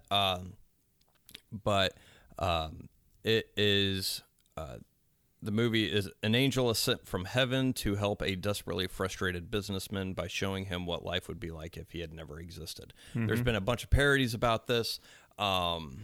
There's another movie called The Family Man with Nicolas Cage and Téa Leoni, which is kind of like the opposite of this a little bit. It shows him, in that movie, it shows him what his life could have been like. Yeah, if he took another job. Yeah. Yeah. So this movie, it kind of starts out from Clarence, the angel's perspective, and then these two other angels pretty much show show Clarence the angel George Bailey's life, and you kind of follow him along, and then the movie unfolds. But like the narrative components of showing that kind of Twilight Zone-esque, towards the end, to where this is what it would be like if you didn't exist, is great. It's really good. I think the acting's good. The writing is still, entertaining. Yeah. It's one of those, a lot of people watched it because they used to play it on TV a lot. Oh, yeah. I don't know if they still do. I never watched it when it was on TV. First time I watched it, I think I was in middle school, maybe 8th grade. Okay. And the first time I saw it, I thought it was really good. Mm-hmm. And then I think I asked for it for Christmas shortly after that. And then since I had the DVD, I'd watch it every year. Yeah. And Donna Reed is hot. She's a smoke show, isn't she? Yeah, she is. Ugh, good thing it wasn't in color. Which there is a colorized version of this. Don't watch it. I've never seen it. I've never seen it. You can look up on hideous clips of it on YouTube, and it looks god awful. Oh, does it? But well, you don't need to watch it in color though. No, you don't. It's fine. You watch it in black and white. Yeah. And I think what sets it apart though is Jimmy Stewart. He's such a fantastic actor. Yeah, he really is. Yep. And Donna Reed, and it's not old. There's like movies like His Girl Friday, to where there's a lot of quick dialogue. Like, you got to get it on the press thing. And then like everyone's just bickering back and forth really quick.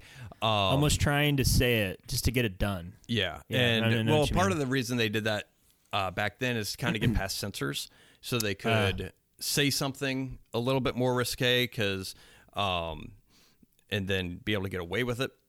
But because there was a lot of things that you couldn't even show in movies. And I think this movie was even flagged. Frank Capra, I think, was flagged or something because they thought it was too communist or something like that. Really? Yeah. Jeez, crazy people. Nothing like that would happen nowadays. Yeah, thank God. No overreaction whatsoever. Yeah, thank God we don't blacklist people for random accusations that may or may not be founded. Yeah. But yeah, I have a clip here. It kind of sets up to where if you haven't seen it, it kind of puts you in the perspective of George Bailey and kind of maybe gives you some insight as far as what happens. Mm-hmm. But this is a scene. George Bailey was he had already graduated high school. He is probably 22, 21 around this time, and he was waiting for his younger brother to graduate. And because he was kind of helping around the house, helping his dad with his business, and he was just kind of hanging out, waiting for his brother to graduate, so that way then he could go and do what he wants and travel and all that good stuff. The night of his brother's graduation, he goes to whatever party they had at the high school gym, and he meets Donna Reed, who is the younger sister of one of his friends, and so yeah, and they're walking home after a fun night at the dance. Down the street, down the street, down the street. Okay, then I'll throw a rock at the old Granville house. Oh, no, don't. I love that old house. No, you see, you make a wish and then try and break some glass in. You got to be a pretty good shot nowadays, too. Oh, Now, no, watch. George, don't. It's full of romance, that old place. I'd like to live in it. In that place? Mm-hmm. I wouldn't live in as a ghost. Now, watch. It's right in the second floor there, see?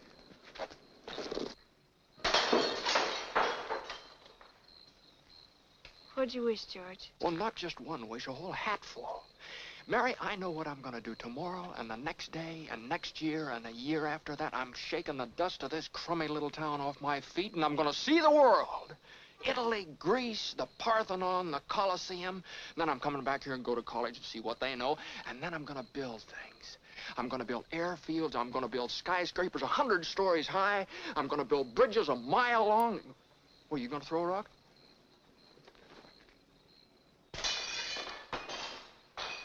Hey, that's pretty good.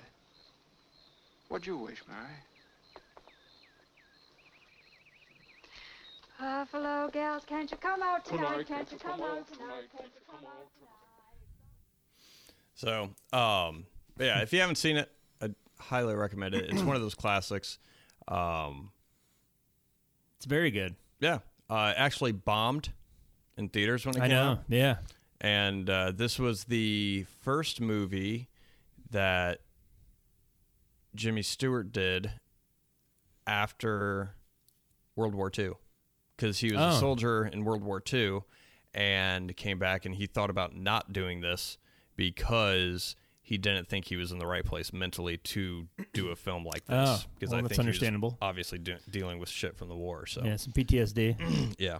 So, but I mean, it's a classic story of, you always take for granted what you got right in front of you, Mm-hmm. Yeah, you always have one thought in your head as far as how you think your life's going to be going. Yep. And then, obviously, more often than not, that Yeah, doesn't typically happen. Yeah, I think a lot of people deal with that. They wrestle with that, like, there's something else I could be doing to make my life better when it's probably pretty good as is. So yeah, just or take a they chill think pill. that they may have wasted their life, or the opportunity has passed me. And I think and I think that's one of the reasons why this movie is still watched or still talked about now, is because it's just one of those themes that is timeless, that no matter how many generations passed, you can still relate to the central problem that the main character is facing or feels like he's facing. Yeah, it's a good story too. If you're if you're limited by special effects, which they were in the 40s, you got to have a good story with some sort of fantastical element. And it's a pretty simple story where you don't need crazy effects in order to have like a compelling story. Yeah, and it makes it seem like there's science fiction going on there, like you're watching a science fiction movie, but you're not. Yeah. I don't know if that makes sense. Yeah, because they do several things. There's a part in the story which it's already explained in the brief synopsis of An Angel shows George Bailey what his life would be like if he didn't exist. But when that moment happens, I mean, they just do tiny tricks to where it stops snowing. Yes. And I mean, it's just continuity tricks. That's all it is. Just very basic filmmaking techniques that is able to convey that sense of oddness. Yep. And my car was right here. Well, you weren't there to drive it. Yeah. It's not there anymore. A simple thing like that. Yeah. Or they changed the signs to the storefront or whatever the case may be. Yeah. So. And back to Jimmy Stewart he's obviously just an amazing actor. And he was a cut above everybody else because you have like the guy who plays Mr. Potter. He's still in that style of acting where it's kind of like in that that era of snappy dialogue and not a whole lot of range when it comes to emotion. Yeah. And James Stewart, he could act today, I think, and he would. Yeah, James Stewart was he was one of the first actors to have naturalism in his performance, to where, he was more natural in his delivery. He wasn't as vaudevillian or coming from like a theater or something like that, to where he wasn't overly expressive. He was more subdued and subtle in his delivery and his mannerisms and just the way he presented himself on camera. It comes through too when he realizes that he's lost all his money, and he has to go back to the house, and he's, doesn't really say much, and he's kind of just looking at everybody, stewing, and very, very depressed and mad. It's good. So the only reason I say that is if you're afraid to watch like an old 1940s black and white movie, I'm telling you, he's awesome in it, and it's well worth it. And Donna Reed does a great job matching that style of delivery. Yeah. I mean, there's a couple of scenes to where it's kind of like, all right, pull it back a little bit. Yeah, but it's not distracting. But yeah, no, it's not at all. Yeah. And I always watch this on New Year's Eve with my dad. Okay. Yeah. My parents were divorced growing up, so my mom would get me for Christmas. My dad would always get me for New Year's Eve, and this is the movie we would always watch. Okay. For whatever reason. So I never... So this is the movie you were talking... Is that you correlate more with New Year's Eve than Christmas for whatever reason, but it's clearly a Christmas movie, and I do watch it every Christmas because I like it too. It almost made the list because I do like it a lot. It's very good. So... Yeah. Little side trivia. I think they won a technical award for when they created snow in this. Really? And I think they used cornflakes. And because it was able to fall similar, it wasn't falling so heavy that it didn't look like snow, but it was falling in a way that the wind or the air would actually kind of levitate it, almost help it kind of float a little bit in a way. But yeah, it was cornflakes, and they won a technical award for special effects. No kidding. So I'm looking right now at the Oscars for that year. What won Best Picture? The Best Years of Our Lives. Yeah, which no one watches anymore. I'd never seen it. Another reason number 167 to not take stock into the Oscars, because they typically don't pick movies that are actually culturally significant. All right. Well, you did say it flopped, right? So yeah. What are you going to do? But I do think it was, I want to say it was nominated. It was. So for Best Picture, it was. Yep. Sure was. So was Jimmy Stewart for Best Actor, but he lost to Frederick March, who is the star in The Best Years of Our Lives. So apparently that movie...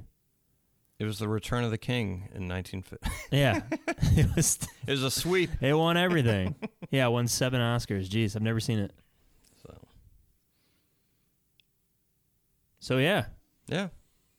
I'll do a recap here. Yep. All right. 5-1. My number 5 was The Santa Claus. Number 4 was A Muppet Christmas Carol. 3, Elf. 2, Home Alone. And number 1, Christmas Vacation. Yeah, my number 5 was Elf. My number 4 is Bad Santa. Number 3, Love Actually. Number 2, Polar Express. And number 1, It's a Wonderful Life. Honorable mentions. Ooh.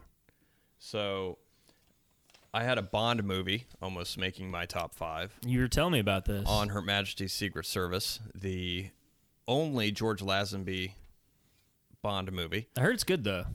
I like it. It's pretty close to the book, and actually it's very close to the book. There's not a lot of, I mean, they have some tech gadgets, but it's not like absurd technology gadget stuff. Yeah. But it takes place around Christmas and even has several Christmas songs in it. And that almost made the list. Like I said, Christmas Vacation, the Home Alone movies, the Santa Claus movies. Yep.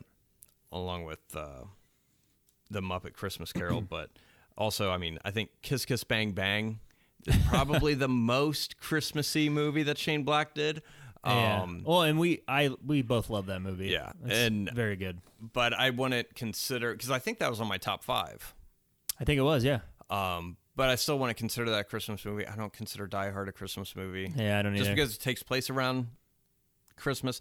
I mean, it's because when Christmas comes around, I don't like, I gotta watch Die Hard. I just got to watch Die Hard.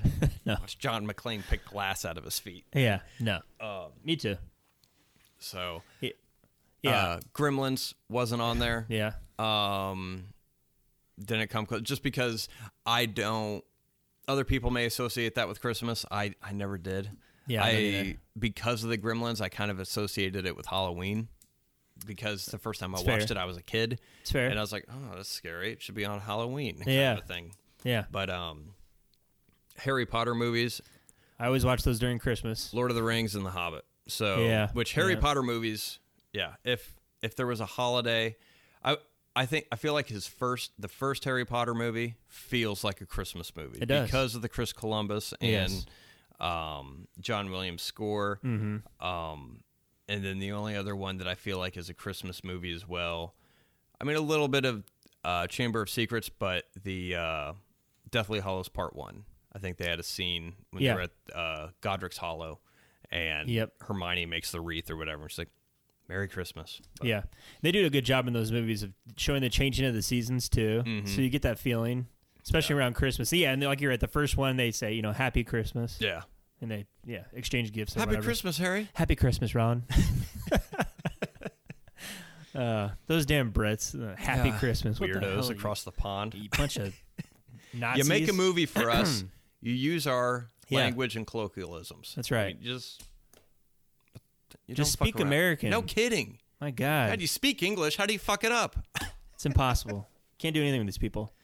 But I had Home Alone 2, obviously. The Polar Express was very close. Everything you just said. How the Grinch Stole Christmas was close. Just because Jim Carrey's performance in it is very good. That's like the closest thing to a Dr. Seuss live action adaptation that I think worked. I thought The Cat in the Hat was really dumb and poorly made. And just doing live action Dr. Seuss is not a good idea. It's more animated. Mm-hmm. But of any story that could be live action, I thought How the Grinch Stole Christmas was good just because Jim Carrey just took it over. And I didn't put the Rankin Bass stop motion stuff on there because they're like TV series, but that's another thing that I watch pretty much every year. It's because it brings me back to being a kid. Mm-hmm. I like Rudolph the Red-Nosed Reindeer and Santa Claus is Coming to Town, all that stuff. I never watched those when I was a kid. Watched them all the time. I think I've seen clips of Rudolph the Red-Nosed Reindeer. Oh, really? If I watched it in elementary school, if a teacher played it or something, maybe then I've seen it. But my mom bought the box set of 4 VHSs. Mhm. They had the with all the specials. Little Drummer Boy, Frosty, Santa Claus is Coming to Town, and then Rudolph the Red-Nosed Reindeer. So I would just go through them all. Yeah. Yeah. Yeah, I think the only thing I could think when I was younger, I mean, Home Alone I'd watch all year round. Mm-hmm. When I was a kid, but I was trying to think of things that I watched. I mean, I think it was probably Christmas Vacation, just because my dad ruled the TV. Oh, yeah. He loves that movie, so we'd watch that. Or, I didn't have A Christmas Story on here either. Oh yeah, Yeah, that's a good one. It's good, but it's nothing that I like clamor to watch every year because I think it had that effect. It's always on TV, and I've seen it so many times. And I've gotten to that point with Christmas Vacation. Oh, really? Yeah, is just because I've seen it so many times. Mm-hmm. But we'll still put it on, and I can do something else or whatever, and I can still hear the lines, or just because you see it so much. But so that movie and is kind of that way for me. Christmas Story, I didn't really watch every year. I think my dad would, but it was such a weird movie seeing because it felt so old. I know, for coming out in the 80s. Yeah, because it came at, what, 82 or something 81 like that? or 82, something like that. But it felt like a 60s movie almost. And yeah. But, I mean, it's still, it's got great parts in it. And I think Yeah. it's another one of those movies that you could relate to when you were a kid. Sure. Even though you're not from that time, because you always had that one gift that you wanted to go Yeah. after. But yeah, that wasn't on. I thought about putting that on the list, but it's not something that like you said, clamor to watch every year. I like a Charlie Brown Christmas. That's a good little TV special. That was the first one I think they did. It was. I think you're right. But yeah, the one I watched of the Charlie Brown specials was the Thanksgiving special, was the one I watched the most of. The Christmas one was probably the second most. But yeah, we have those and we watch. Yeah. We try and watch that. You know what? I watched, remember Look Who's Talking? They made a third one with dogs. I used to watch, it's a Christmas one. It revolves around Christmas. I watched that one a lot. I don't know why, but as a kid. Yeah, I was disappointed with that movie because I love the first two. Yeah. And because it was just the dogs talking and not the kids. And I was like, yeah. I thought it was funny as a kid. Yeah. But it doesn't age very well. Definitely not. But yeah, I mean, Just Friends. Yeah, that's no one. Christmas. I thought about that just because I liked the way they did the relationship between the two brothers. The two brothers. Because I remember the first time I saw that, I was like, they really nailed that relationship. Yeah. I immediately saw my brother and just us going at it. I was like, yeah, that is 100% real. So whoever wrote those interactions definitely knew what they were talking about. Yep. But yeah, I mean, yeah, there's so many Christmas movies that. Yeah, it's impossible. Yeah. Every year. Are you going to watch the new Christmas Story sequel? I haven't seen that one yet. What is that coming out on? I think it's out on Hulu. Hulu? I could be wrong. I mean, maybe. I know. And I don't know. Maybe it'll be. Obviously, it's going to be from the perspective of the father as opposed to the kid. I think it's the second sequel. That's right. Yep. Because they did. I didn't even know they had. It's on HBO Max. It was on. Was it Daniel Stern? I think was in A Christmas Story Part 2 or something like that. I'm looking at it. I'm trying to find it. Yeah, Daniel Stern came out in 2012. 2012. Daniel Stern, and that's it. And that's it.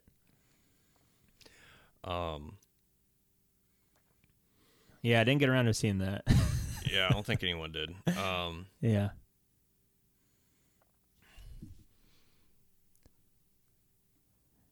But yeah, I mean, it's every year. There's I like Four Christmases with Vince Vaughn, and it's kind of funny. Jon Favreau's in it too, and Robert Duvall. But nothing that's like classic. Screams classic. Yeah, there's one movie I want to watch. Claws.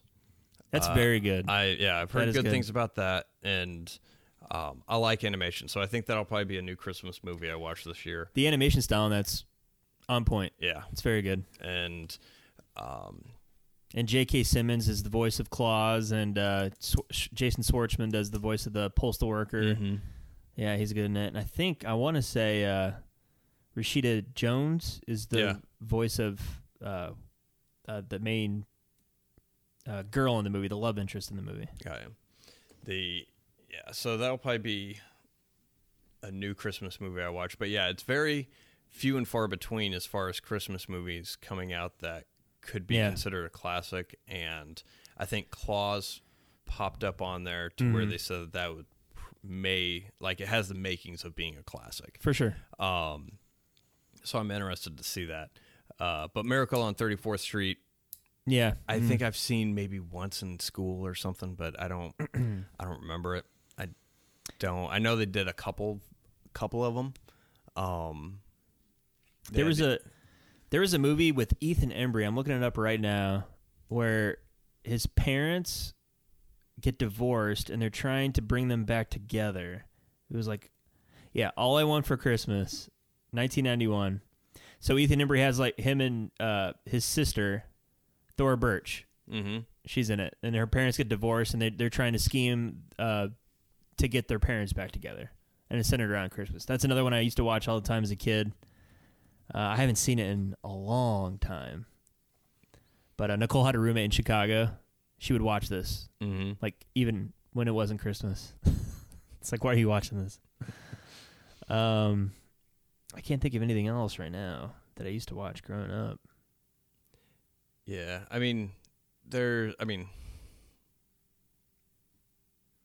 Oh, the Christmas Chronicles where Kurt Russell plays Santa Claus. I never saw that. Liam likes it a lot. It's okay. I mean, he does a good job in it. It's not like laugh out loud funny or anything, but it's imaginative, and the kids will like it. Yeah, I think the Hallmark Channel puts out like 50 movies a year. There's like 70 Christmas movies. Jesus. Every week. God damn. There's another channel spin-off of Hallmark called Great American Family, and I think they exclusively do Christmas movies. That's all they do. Yeah. Ernest Saves Christmas. I think I've seen that a couple times. I've seen that a couple times. Yeah. That never became a mainstay. I used to watch Ernest Scared Stupid a lot. Did you? Yeah.